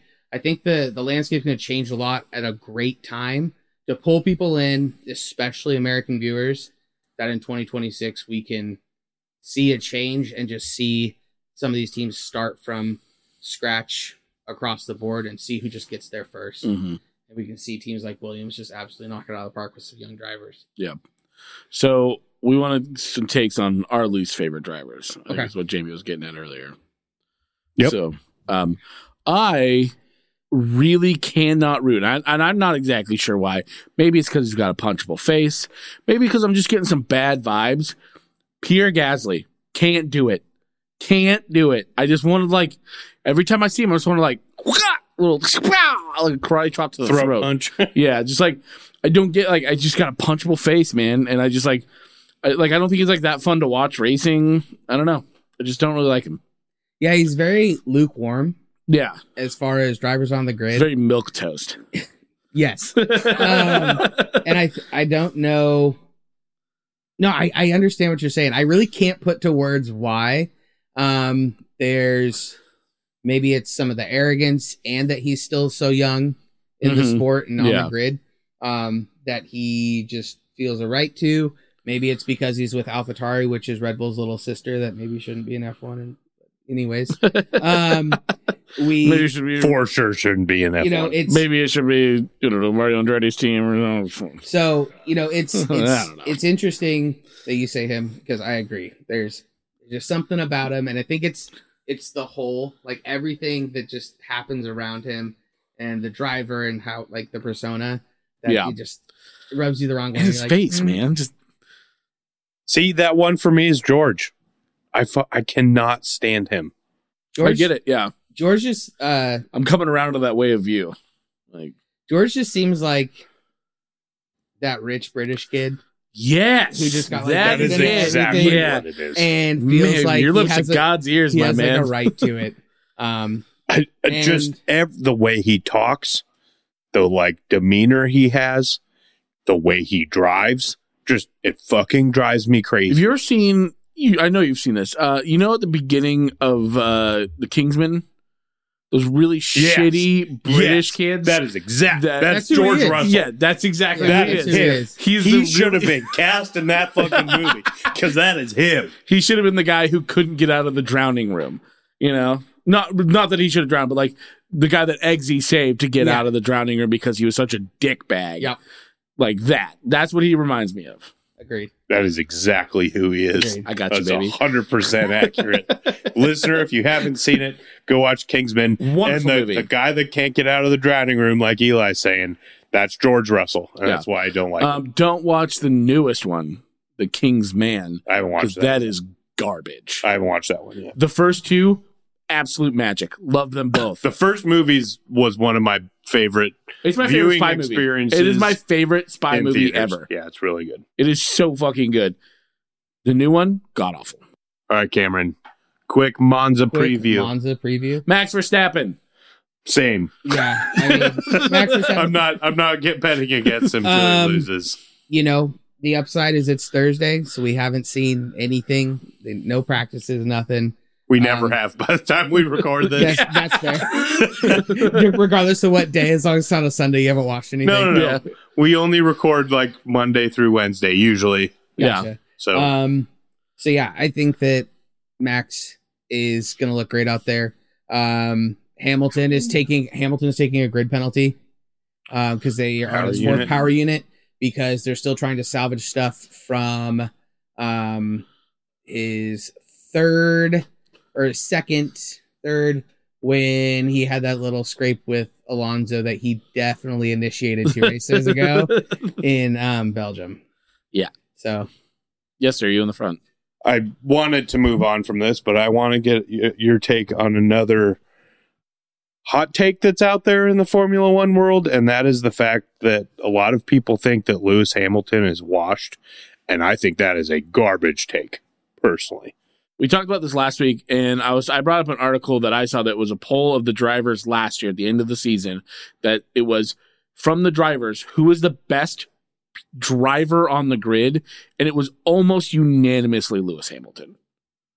like best, like pure driver. Just driver. Like you can put him in any car and he can win races. Yeah. I'm just saying, like, are we correct in saying that the take out there that's out there that Lewis should retire because he's washed or his best days are behind him or whatever? We think that is a garbage take because it's clear that the Mercedes car just isn't what the Mercedes car has been for the past 7 years or whatever that he won the Drivers' Championship. It's not that he's a bad driver. It's the car's just not there right now. Oh, I absolutely agree. I think that Yes. the car has taken some time. And when you think about, and what people will say, well, George Russell's been able to do it. George Russell's only 30 points ahead of him and has finished more races than Lewis has. So, let's calm down with that. But when you look at some of these races, especially Also, early George on, Russell's a fuck, so shut up. yeah, with so that. it Shit doesn't around the matter room. what the stats are. Check, take some gauge, figure out what's going on. I just in want to your be room. very clear right now. I don't think George Hamilton should drown. But that is George Russell. Yeah, George Russell should drown. But that is going to be our joke now. Okay. Should have drowned in the room. I want to be very clear, so don't cancel us. I don't wish harm on George Russell. We're just gonna have Jasper cut all of that out so that we No, don't it's have to fine. worry about it. No, we but don't cut shit. We shit, dude. no, Maybe so- Jasper does. I don't know. so Lewis, no, not absolutely not washed. Next year's going to be a completely different year. I think we'll see him finish easily in the top 4 next season once they get the car kind of under thing.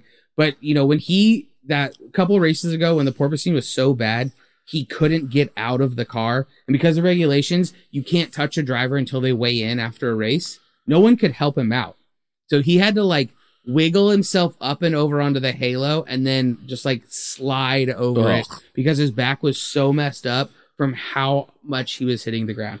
I think it's a car issue. He's still been able to do some great things. He's still getting a lot of points. He's got 2 DNFs this season. I think that, we're still going to see great things from him. He's still got a contract through next season currently with Mercedes. I bet we'll see that extended for another 2 or 3 years. Yeah, for sure. There's no But- way they get rid of him. Just quickly off of that, there are rumors because of that contract situation that Daniel Ricciardo might be picked up as a reserve driver for Mercedes. And I just honestly love to see that. That'd be great, and I just hope that he drives It'd be good for Danny the Rick. shit off. I don't of- think that would be a good move for Mercedes. It's just a reserve driver.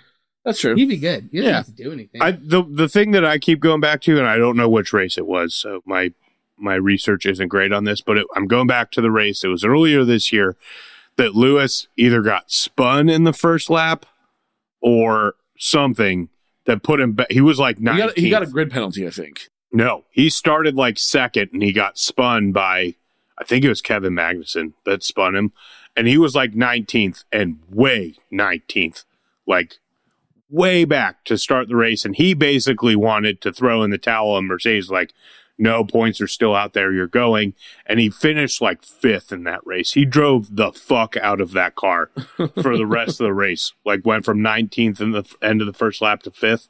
That's what I was you are still a really fucking good driver. Yeah. You just need the car under you. Is it Spain? I think it was. It's right around that time. But yeah, I know what you're talking about. I think that he can still do amazing things. He's still a phenomenal driver with a car that hasn't been able to serve him. So I think that we're gonna see him for a while. Yes. And Hot take was good. he may, and you know what? He may retire and then come back Good in 2 for years him. like Fernando Alonso does. Yeah. And Well, he's now a who is owner now- of the Broncos. who has now collected all of the teams. Really? It's not every single team, but he is going. He's getting the infinity gauntlet of F1 teams right now. Since he's going to Aston Martin, I'm really upset that you were doing that while we're on the same track for this. Happens. But no, I think that we'll see him around. That's good stuff. You're on the right track with that. And he's an owner of the Broncos, so It's true. We gotta support him. Gots to. I like Lewis. I do too. I wouldn't say I'm a huge Lewis fan, but I like watching him race. Yeah. Don't like watching George race. All right. Drown in the room. We're going to move on because we still got football to talk about. And we've been talking for a minute. So, A minute. college football. This is the first time in a long time that I'm not entirely thrilled about bringing this topic up to talk about. Ouch.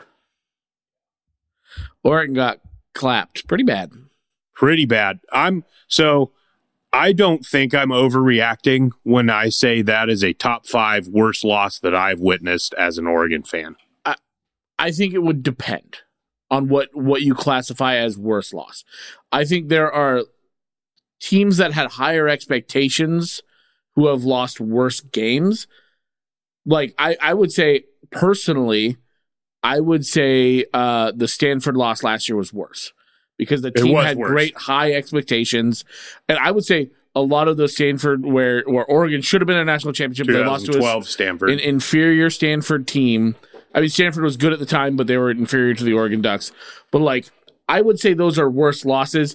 This is the biggest smackdown that I've seen. This in is 15 as years. helpless. So like, I'm gonna throw out 2015 or 16. I think it was 2016. The 4 and 8 year. 2016, because that's a total anomaly in my Oregon fandom. Yeah, like everything just felt helpless that year. So like, no loss really surprised me because we just weren't very good.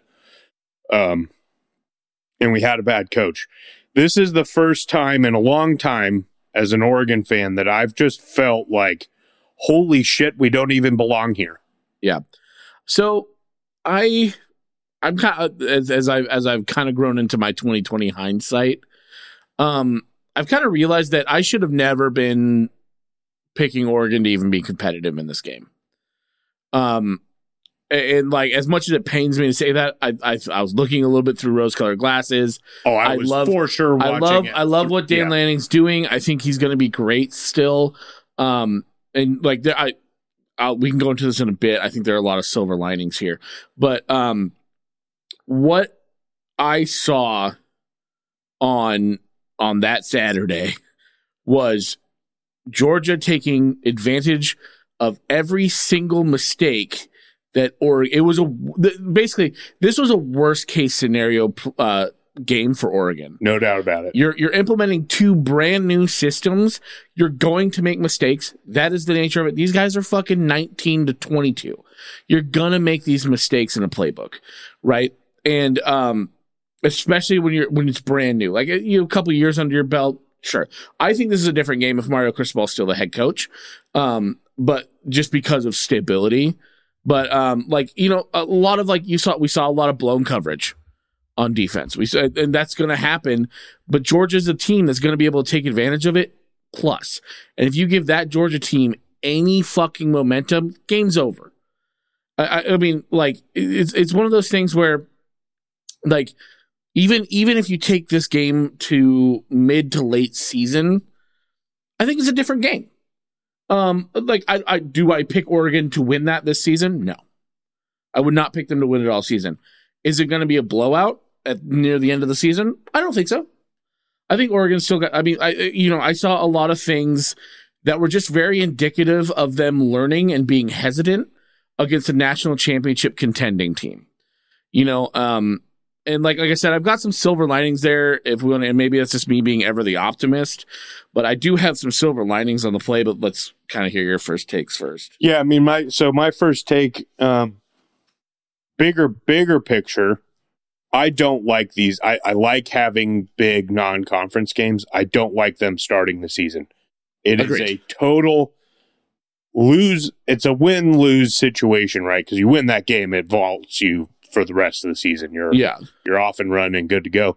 You lose it, like, there's really nothing to be for a team that's implementing two new systems, like you said, whole new coaching staff, whole new everything. You got a whole bunch of new starters. Everything's different from last year. This is absolute worst case scenario. That's to start a season. It's absolutely worst case scenario. It's atrocious. You're playing the defending national champions that is stacked with 5-star players that are clearly just bigger than you. That fucking tight end, 6'7", 280 pounds. Tight end that runs like a wide receiver and jumps like a running back. Like, what? You are defying nature, dude. The people I was watching the game with, they're like, tackle him. I'm like, how? Dude, he made Noah Sewell look like a fucking child. I am a huge man, right? Like, I'm a big dude. I would not want to touch that guy. Oh, he would have run over you like a fucking freight train and not even look back. Feather in his way. Yeah, you would have died. So, you know, it really sucks to like have the right answers in our mind so much, because we've solved this problem on this show before. Yeah, you play 8 non-conference games. The first two non-conference games are FCS or group of 5. Yeah. And then you can get into your true non-conference play, and then you get into conference play. We've solved this problem. Mm-hmm. It makes for less entertaining week 1. Week 1 in college football is fucking incredible this year. Yeah, absolutely. Like, the fact that this was a matchup week 1, regardless of, like, before the outcome, is awesome for the sport. It just really sucks for Oregon, especially in hindsight, because they just got absolutely clapped. Even if Mario Cristobal is the coach, I don't think Oregon gets blown out in that game. I don't know, man. Georgia just looked. Here's the thing. I think they're great, right? But like I said, a lot of what I saw was Oregon making mistakes, and Georgia taking advantage of that. Oregon would make far less mistakes if they were in the same system they've been running. They would have lost, and they probably still would have lost. Like I said, I don't pick them winning. They're not going to lose by 46. They're not going to lose by 46. And so I want to go into like my silver linings here. Or Cameron, do you want to add to the initial outtakes of this, or original takes of this game? No, I mean, you guys pretty much covered it. We watched the same game. There's a lot of changes for this being the first game of the season, and it just wasn't good. First introduction to the Lanning era. But I think that this was not a game that was going to go well. Did I pick them to win in our Pick'em League? Of course I did, because only 3 other people did, and maybe got smiles on an Oregon fan once in a while. No, you should know that. After the toilet bowl, I know it'll never happen. Here's the thing. After Ohio State last year, I was like, dude, well, I was like, never know. I mean, they did that. You never know. But no, we should have never. It should have never even been like they're going to be competitive. I am going to make a pact to myself to be more realistic with my Oregon picks and my predictions for games. Here's the thing. I will try my I damnedest. still think they're going to be good in the Pac-12. No, here's the thing. I'm still going to pick them when other teams don't, because I know this team better and I know the capabilities. So there's going to be times that people are like, you're just being an Oregon fan. It's like, well, yes, but also if you have an intimate knowledge of the talent on your team, like you're just going to pick them more just because that's who you've studied. You know the talent that's there. But like, so I've got a couple silver linings here. Okay. One, the offense moved the ball surprisingly well for only scoring 3 points. Agreed. They had 7 drives of over 35 yards. That is not something easy to do against historically good defenses. Correct. I mean, last year, I don't think Georgia gave up 300 yards in 4 games. They definitely didn't give up any first half touchdowns in the first 8 games. So there's like Oregon, the scheme is there. Yeah. Even on defense, the scheme was there. The execution wasn't there because they were very clearly hesitant. The tackling wasn't there because I believe they were playing hesitant. And the mistakes they were making are just like, it's clear to me that Oregon is not a contender. That's okay. You're implementing a whole fucking new thing. Oregon's not a contender. But I think the biggest leaps in improving come between week 1 and 2. Right? That's the big, because you've now, especially with this Georgia game, it is very fucking clear what Oregon needs to work on. Yeah.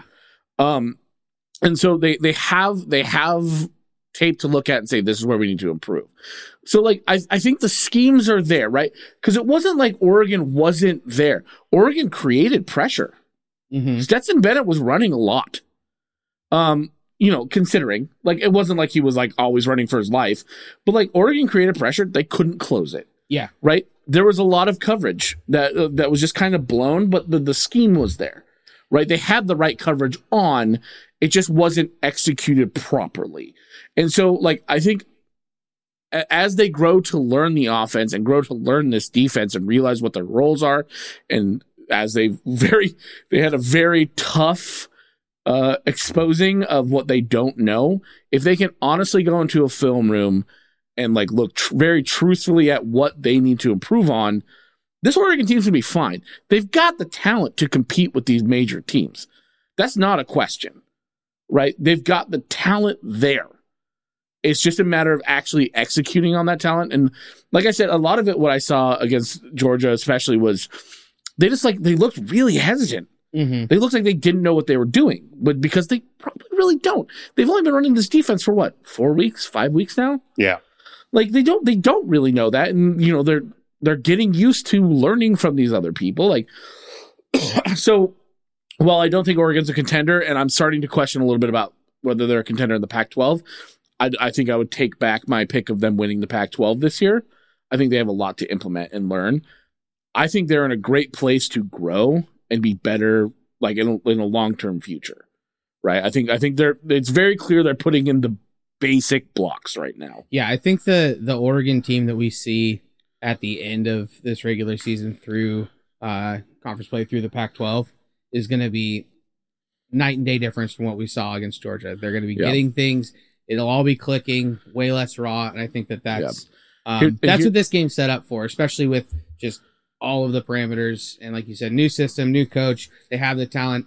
That game was there to expose, to fuck them up, what needed to happen, so that they can go all season, see, I told you, and then just figure it out and put it down there for conference play. And I think Eastern Washington on Saturday, just blow the doors off them, and then the next test is going to be BYU in 2 weeks. Here's the thing. This is a really bad season for Oregon to have to be implementing new seasons or new stuff. They go against the reigning champion, right, who is historically good, right? Like next they go against a very incredibly prolific air raid offense, which has proven to be able to work in FBS. And then they go against a very good BYU team. Oregon could have. I still think they'll win Eastern Washington. I think it's going to be closer than people think. I think the spread's like 20 points. Yeah. I think that's going to be. I would not take Oregon. I would take Eastern Washington against the spread there. Yeah. Because they do have a very good offense, and you have a defense that is learning. Again, they have the talent there. Like I said, they were in Stetson Bennett's face like more than I thought they would be. I was very worried about the pass rush going into this, and that's not necessarily what I'm worried about anymore. You got a lot of young corners. Trying to cover an air raid defense is always tough. They're going to get yards. They're going to get touchdowns. That's just how this is going to work. And the BYU is just good. It's a really tough offseason, I think, non-conference, really tough non-conference schedule for what they're trying to do right now. I think once they can settle into Pac-12 play, I think it'll be a lot better of a team, and that's when they can start finding themselves and who they are. Because it was very clear on Saturday, one team knew exactly who the fuck they are, and the other team had no fucking idea. And the other team was Oregon. They had no identity. I mean, you saw, I was midway through the game, I was like, how many fucking transfers did we actually get? 21. It's insane. And they're all fucking starting. Yeah. It like outside of the offensive line, which that's another silver lining, the offensive line looked incredible.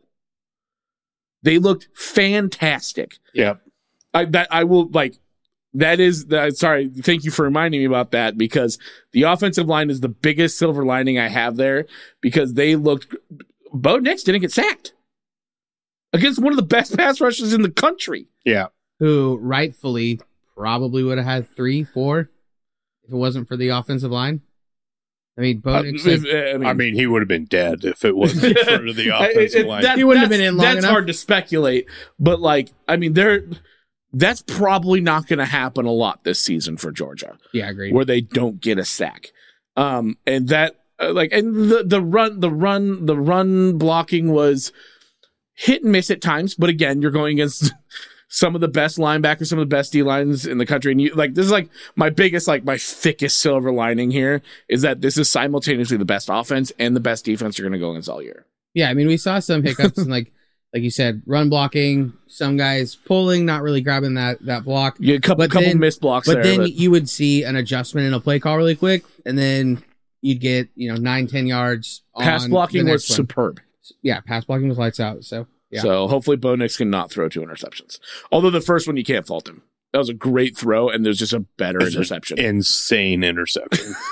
You can't fault Bo Nix. As soon as that happened, I went, this is over. It was also a good play call. It was a good It was all of it was good, and honestly, against maybe any other corner in the country, I was saying that is probably a catch. I was sitting there going, if not a touchdown. I think 99 out of 100 times.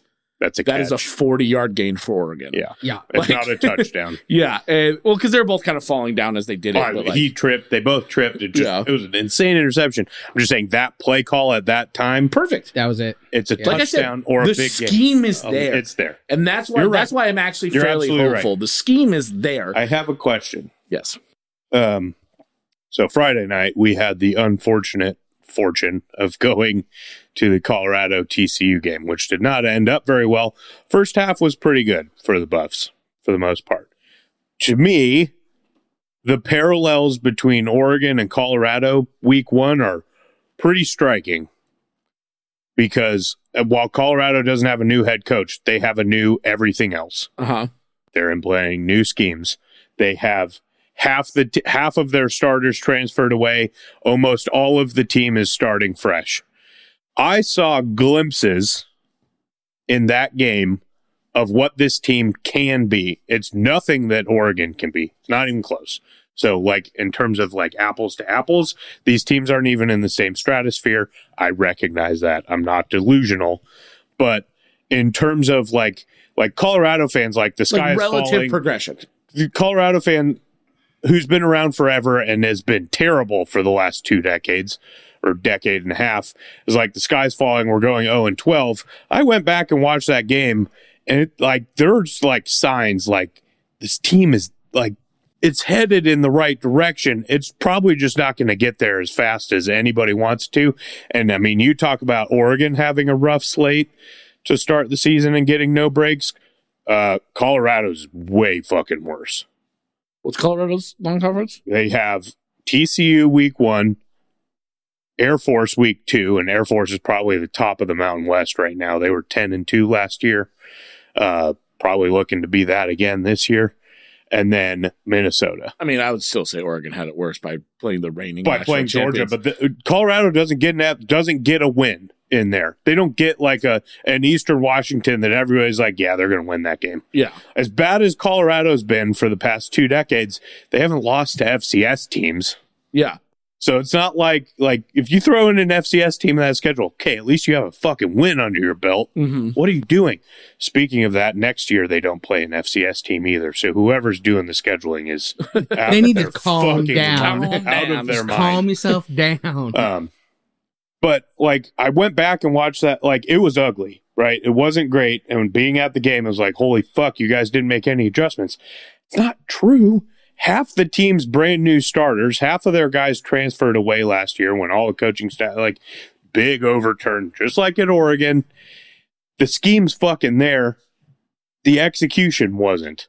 Yeah. And the frustrating part, especially for Buff fans, is you were starting the same quarterback and you saw the same shit that you saw last year when you have another guy on the roster that looked clearly better and you're still playing the guy that didn't look as good. Yeah. That was the one thing that was like, what are we doing? Why are you doing this? But the rest, like, if you go back and watch the actual tape and watch them play, like, it's there. They just made bad calls on the field. Yeah. And if they get the scheme and they start understanding what their assignments are and they can figure that part out, like, I'm not saying Colorado's going to go to a bowl game. I'm not saying they're going to be good, but they're not what that scoreboard showed. Like Oregon's not 49-3 at the end of the year. Yeah. I would agree with that, for the most part. I think very hard emphasis on the relative progression, right? Like, relatively. Oh, it's baby steps for Colorado. Yeah. Well, I just mean, like, both teams can make a lot of progression. Just Colorado's going to be a lot lower in that progression. Well, they're starting lower. Yeah, exactly. Like, you're starting in the basement. You're starting in the cellar, and you're starting on the second floor, trying to get to the 10th floor. You just described relative. I'm just saying. Yeah, that's what I'm emphasizing. Yeah, just like, and that's what I mean. Yeah, like, I could see that happening. It's just tough for Buff fans. It's rough when you start that low, and like, I think the thing that comes to mind is 2015 Colorado Buffs, whatever year, like the year or two before that, when you could see the progressions being made but no wins. But the to show. scoreboard never reflected it, right? Like this, like they would get blown out still, or whatever. They win by, or they lose by 20. But you could see, like, okay, they didn't, like, teams had to work for that 20 points a lot. And it was in the fourth quarter, which is what this TCU game was, by the way. Yeah. TCU didn't run away with this thing until the end of the third quarter. Yeah. So I mean, I could see it happening. I mean, it really comes down to Carl Durrell, right? Like it depends on how he can prep these guys and how he can. I'm still not a believer in Carl Durrell. I still think he's probably going to end up being canned at some point because I just don't think he's a very good coach. So if we're talking about parallels between Oregon and Colorado, Oregon's in a so much better spot. And I think Dan Lanning is the guy. I don't think Carl Durrell is the guy, but the changes that I saw after going back and rewatching the game versus watching it in person, I was like, okay, that wasn't as bad as I thought it maybe was. Yeah, I mean, when you were texting me about it, and I was kind of like, I don't really see where he's coming from for a lot of these things. Like, it was ugly, right? It didn't look good. But, like, I was like, their offensive line is much improved. Vastly. Because I remember my exact words last year were that offensive line is fucking Swiss cheese. Yeah. And like, they're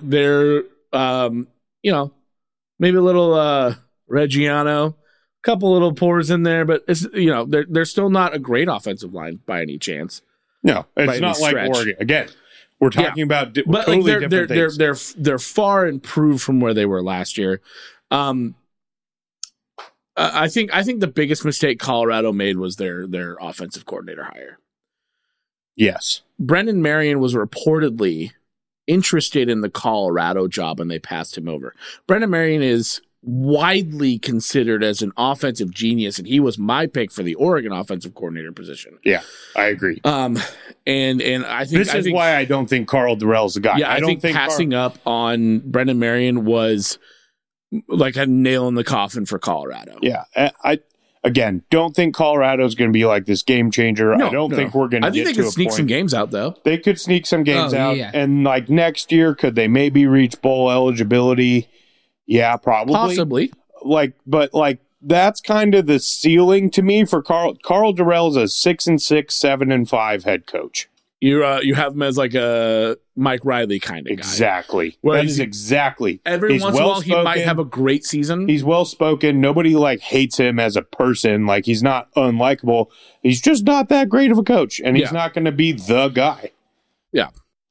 And Colorado went with the safe hire after getting absolutely burned by Mel Tucker. So I understand why we are where we are.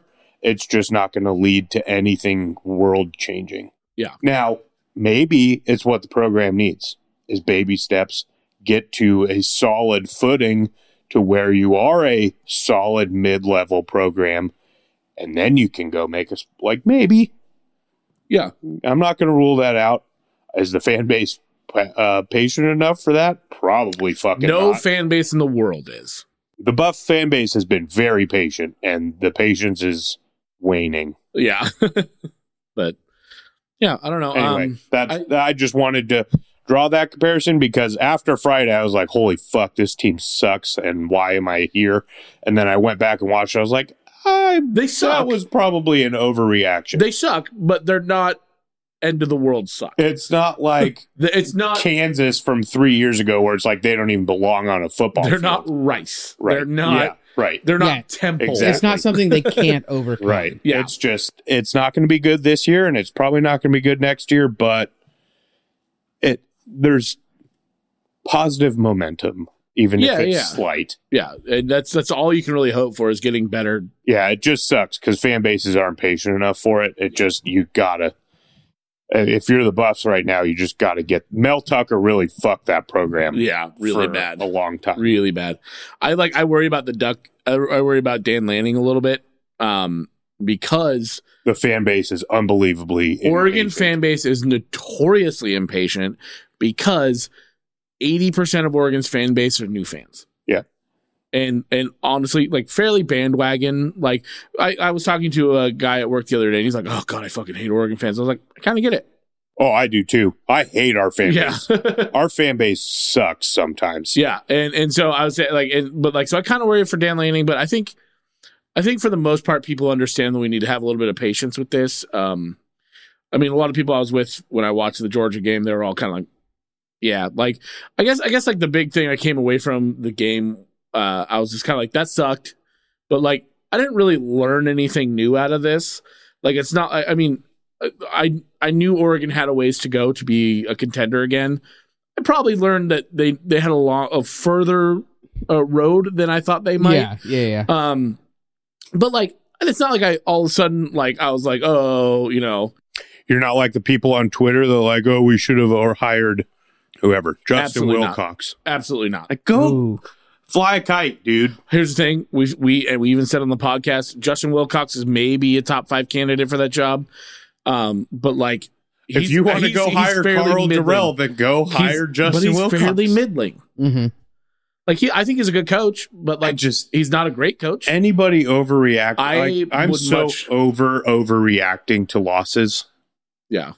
At this point, like back in 2012, like right, for example, when Stanford lost, like that was maybe the most heartbreaking loss other than the national championship against Auburn that I witnessed, just because like that team was a national championship winning team. Absolutely. 2012. Absolutely. That's probably the best college football team that I've ever witnessed, especially extended, like watching every game.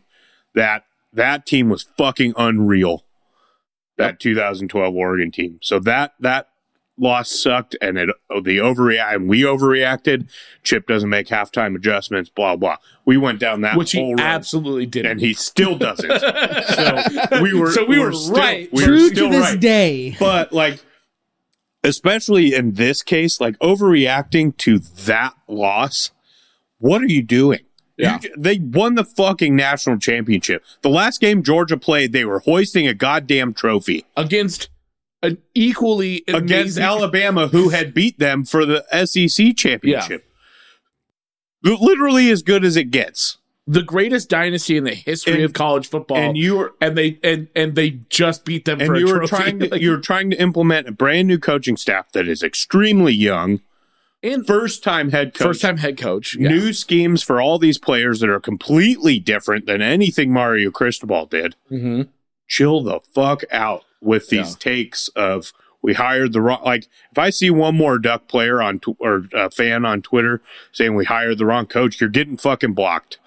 I don't need to hear from you. You just don't know what the fuck you're talking about, and you're trying to get clicks. Must I remind you that same person is the person who's going to go, I think we should have hired Chip Kelly, forgetting that Chip Kelly's first game, we lost to Boise State, not even when they were that great. Yeah, and had a player knock somebody out, right? Way more ugly than this. Yeah.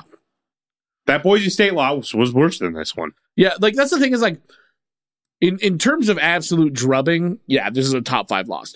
But like, in terms of like, the worst loss. Yeah, like, I should have put it's not a top 20. I should have put this in categories, right? This game. I just felt like this is one of the most helpless I have felt. I was just like, we don't even belong out here. Yeah, I can't say that much as an Oregon fan. I can as a Colorado fan. As an Oregon fan, there have been very, very few times where I'm just like, we don't even belong on the same planet as these guys. Here's the thing. That's okay. It's fine. You don't need to be there and every year. I even texted you after. I was like, I'm not saying that we need to burn the whole thing down. I'm not like the world's on fire. I'm not overreacting, but that fucking sucked. It sucked. It really just sucks coming to the realization that, we're not there. Yeah. We're not there this year. And that's okay. It's fine. They'll get there. Dan Lanning's the guy. 2 days after that drubbing, they got a 4-star commit. Yeah. It's fine. Relax. Like I said, this is all working the way it needs to. It just sucks. The thing is, I didn't see an inept team. I saw a hesitant learning team. Yeah. And you can't do that against a team that is as good as fucking Georgia and expect to compete. As soon as I saw that tight end catch the ball for the first time that looked like a fucking lineman. He's literally LeBron James's size. As soon- He is bigger than Rob Gronkowski. Yeah. As soon as I saw him rumbling down the field and hurdling dudes, I was like, there's no fucking way. Right, George is in a different fucking stratosphere. They're on a different planet. It's fine. We're going to lose this game. Yep. I can go back to building my IKEA furniture. I just wanted to score one time so bad. Oh, God, that fourth down that they didn't convert in the red zone. I was like, oh, damn it. Yeah. It's fine. Don't panic. Oregon fan, don't panic. 10-2, my prediction to start the year is looking not great. I said 9-3, and I still think that's achievable. 9-3 is probably achievable. 10-2. I thought I was being like 9-3 was like, I think that's the ceiling now. My test for my 10-2 is BYU. If they make enough improvements this week and then come out and beat BYU at home, which they absolutely can. Oregon has the third longest home winning streak in the country right now. Mm-hmm. If they come out and beat BYU, they're going 10-2. I don't see Oregon losing 2 conference games with their schedule. Yeah. I don't see it. Yes. So BYU's the test. If they lose to BYU, they're not going to beat Utah. There's at least 3 losses there at that point. BYU's the test, and that's really the game on this schedule that we should have been circling as like this is the true what is Oregon going to be this year test is that BYU game in 2 weeks. Agreed. So that was all about Oregon. There was a lot of other really good football this week. The one game that stood out to me that was shocking was Notre Dame, Ohio State. Yeah. Notre Dame looked really, really good, especially on defense. Okay, so all this whole game, just affirmed to me that I was fucking right about Brian Kelly.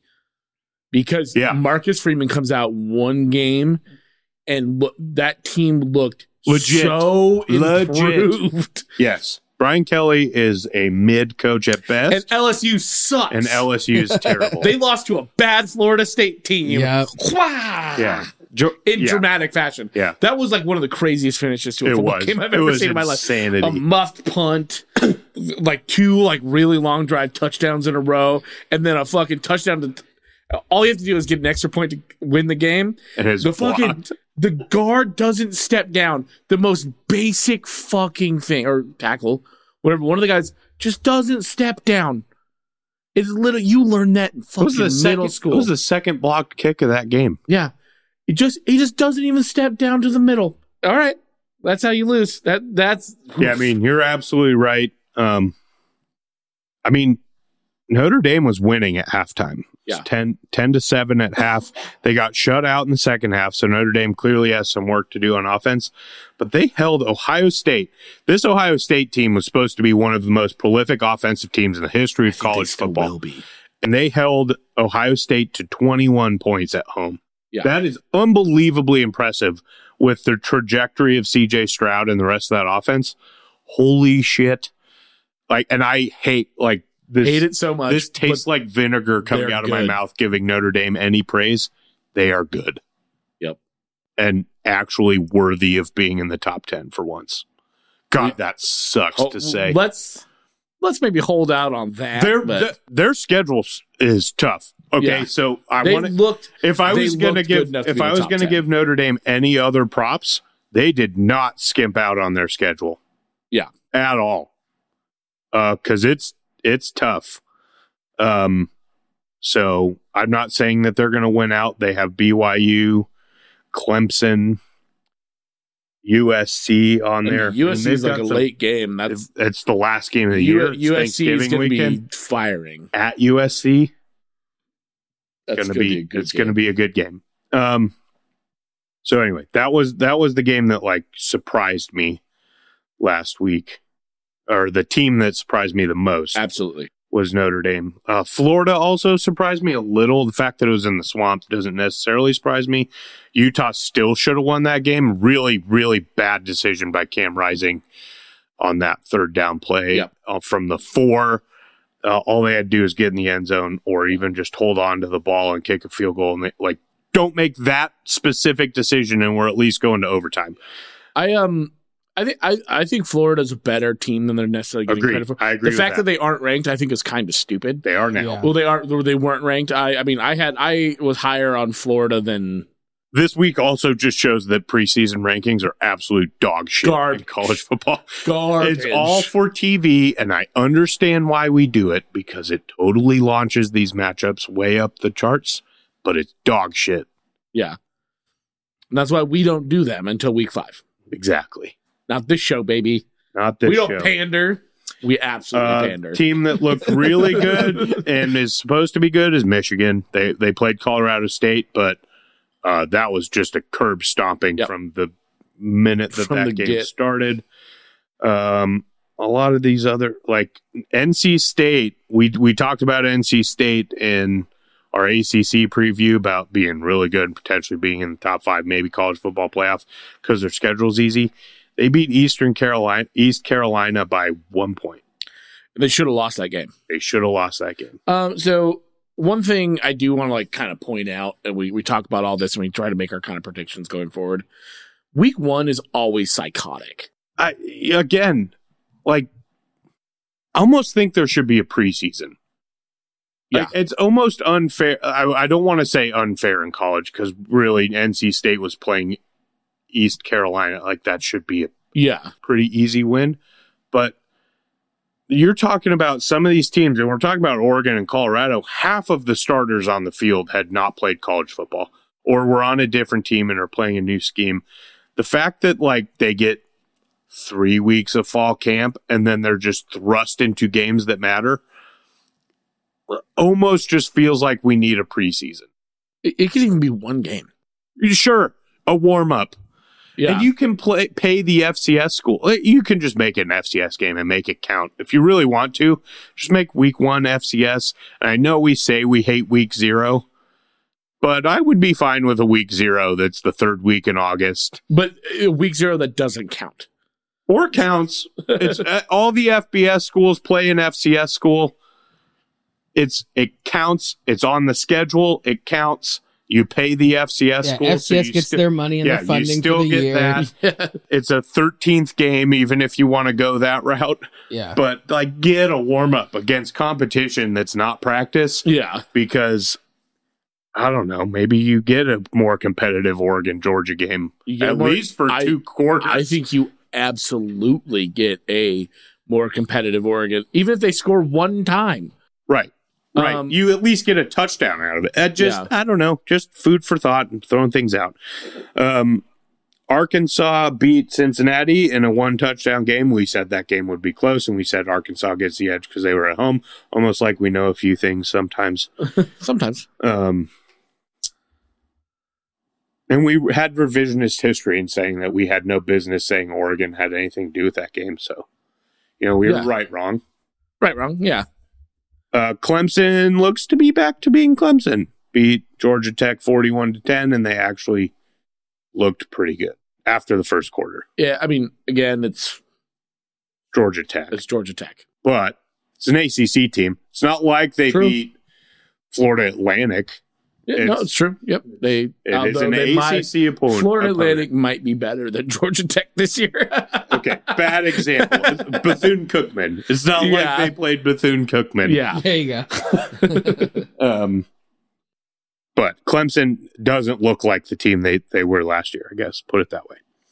All right, week 2 matchups. Obviously, we got the marquee matchup, which is game day, and that is Alabama at Texas. Alabama is going across the Mississippi. Shocking. Preseason. It's genuinely shocking. Honestly, I don't know if it's ever happened. It's had to have happened before. Not often. If it has, it's maybe once or twice. Probably before they were good. Yeah, in the 60s when they played Texas or something. I think Alabama wins that big. Alabama rolls. Texas is a good team this year. They're a much improved team. They're not a beat Alabama team. They're not Alabama team. There's one team that can beat Alabama, and it's the team that beat Alabama last year in the championship. I can see Ohio State beating Alabama. We'll see. Maybe. They have the talent too.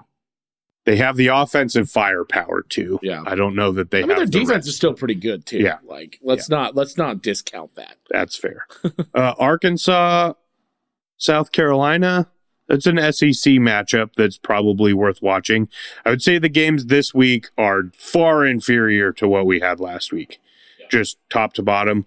We got Tennessee at Pitt as the first ranked versus ranked matchup on here. That is going to be a good match. That is going to be a very good match, and I'm actually picking Tennessee. I think I am too. I like Tennessee. I'm pretty high on Tennessee. And Pitt struggled with West Virginia. West Virginia is not a bad team by any stretch, but they didn't, like, Pitt clearly isn't Pitt of last year. Yeah. I forgot that West Virginia had Keaton Slovis. Totally forgot. I was like, West Virginia's going to suck this year. And then I was like, they have Keaton Slovis, who's a very adequate quarterback, very much an upgrade. So I was too low on West Virginia. I think they're going to be fine. 6-6. Pitt has Keaton Slovis.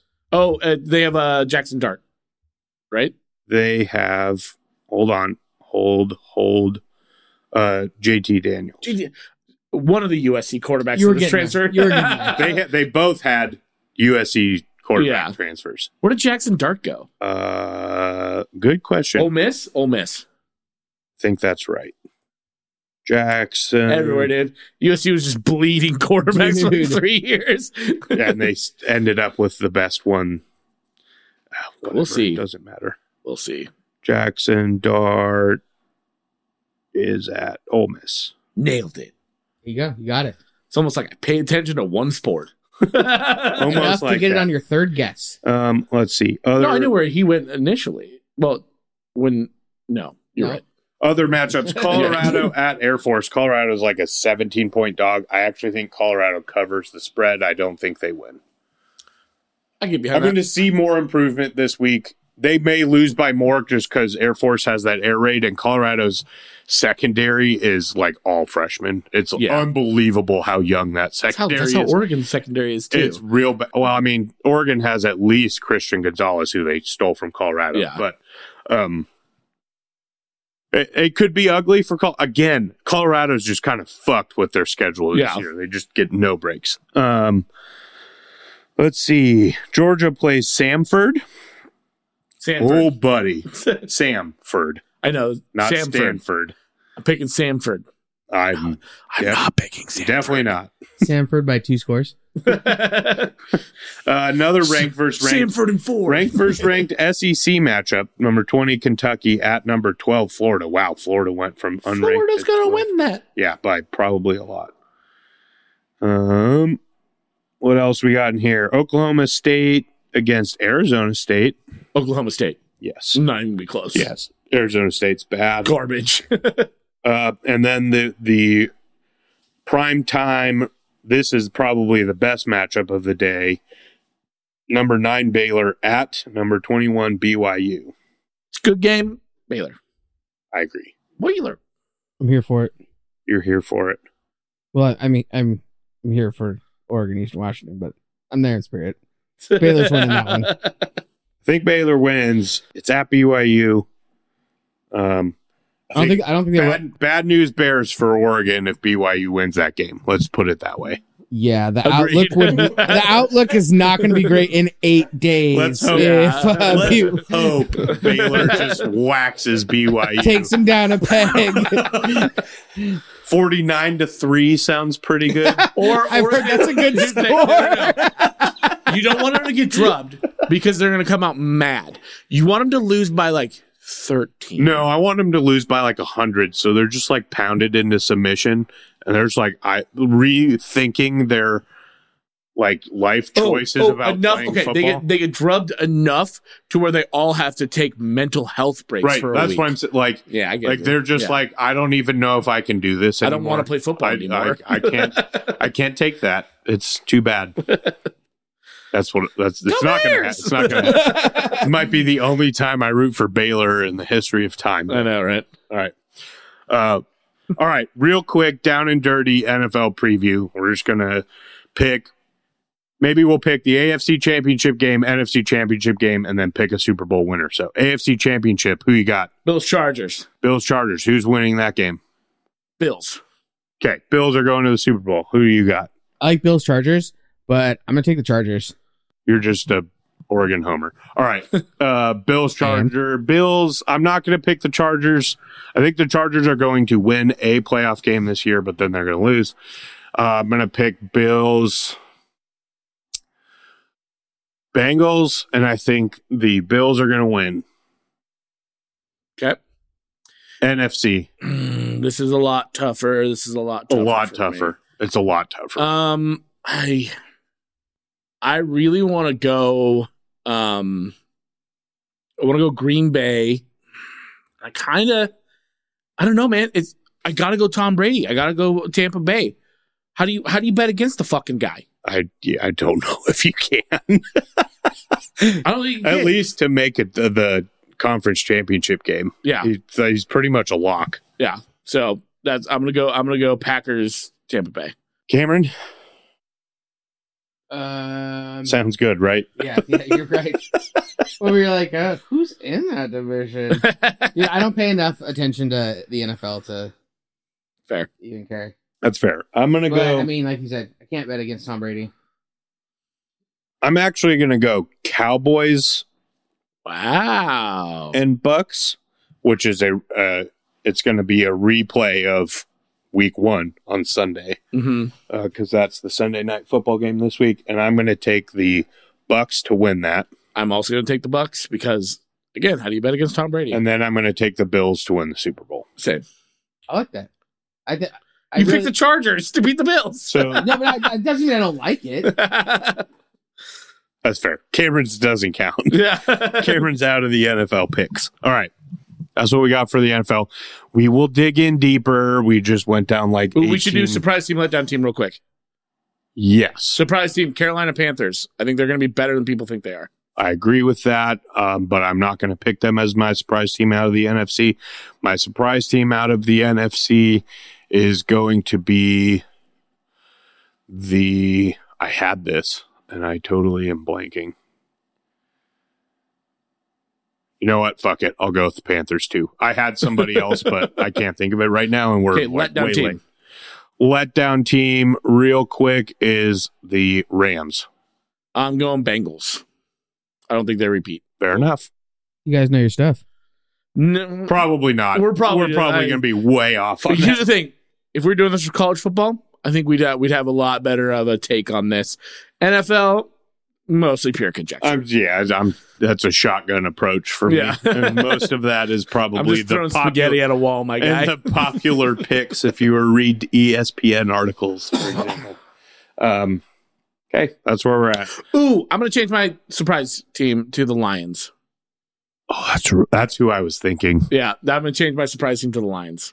That's honestly who I was thinking. Did you watch Hard Knocks? No, I haven't watched an episode of Hard Knocks. You should watch Hard Knocks. Okay, I will watch Hard Knocks, but it will also solidify you in that.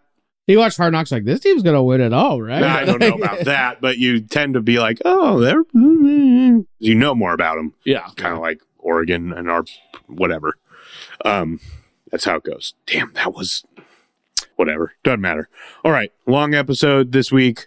That's what happens when you get us in the same room. Like, you think we talk a lot when we're on a video call? We edit ourselves so much on the podcast. It's unbelievable. Well, it's just like, I don't like physically cut out a lot of stuff, but we like hurry through topics. Well, it's surprisingly. It's just easier when you're on Zoom call or whatever to like just move on because it's kind of organic that way. Well, it's harder. It's harder to keep conversation going. You guys should just be in a room when Eli and I just start talking about college football. That's probably unbearable. Cameron probably. I mean, you gave me 24 minutes of Formula One.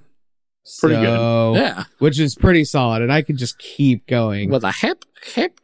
And we usually can too, which we did. This is how it goes sometimes. But listener, Cameron, you're the guest host this week. You're going to get the buzzer beater. So, ooh, yeah, good call. Listener, thank you for tuning in. We love you. It was a long episode this week, but we thank you for listening and tuning in. Share with your friends. Tune into some Zeta June. Thank you for using all of our music and all of that good stuff. Until next time, Cameron, please give us the buzzer beater. So, Cameron, our buzzer beater, since you may not listen to the end of the episode, is just your final thought on the episode. The final shot, you try to swish. All right? Cameron, give us that buzzer beater. Football's back. Take all the time you can. Be with the people that you love. And just enjoy some sports in the last little bits of summer we have. Deuces.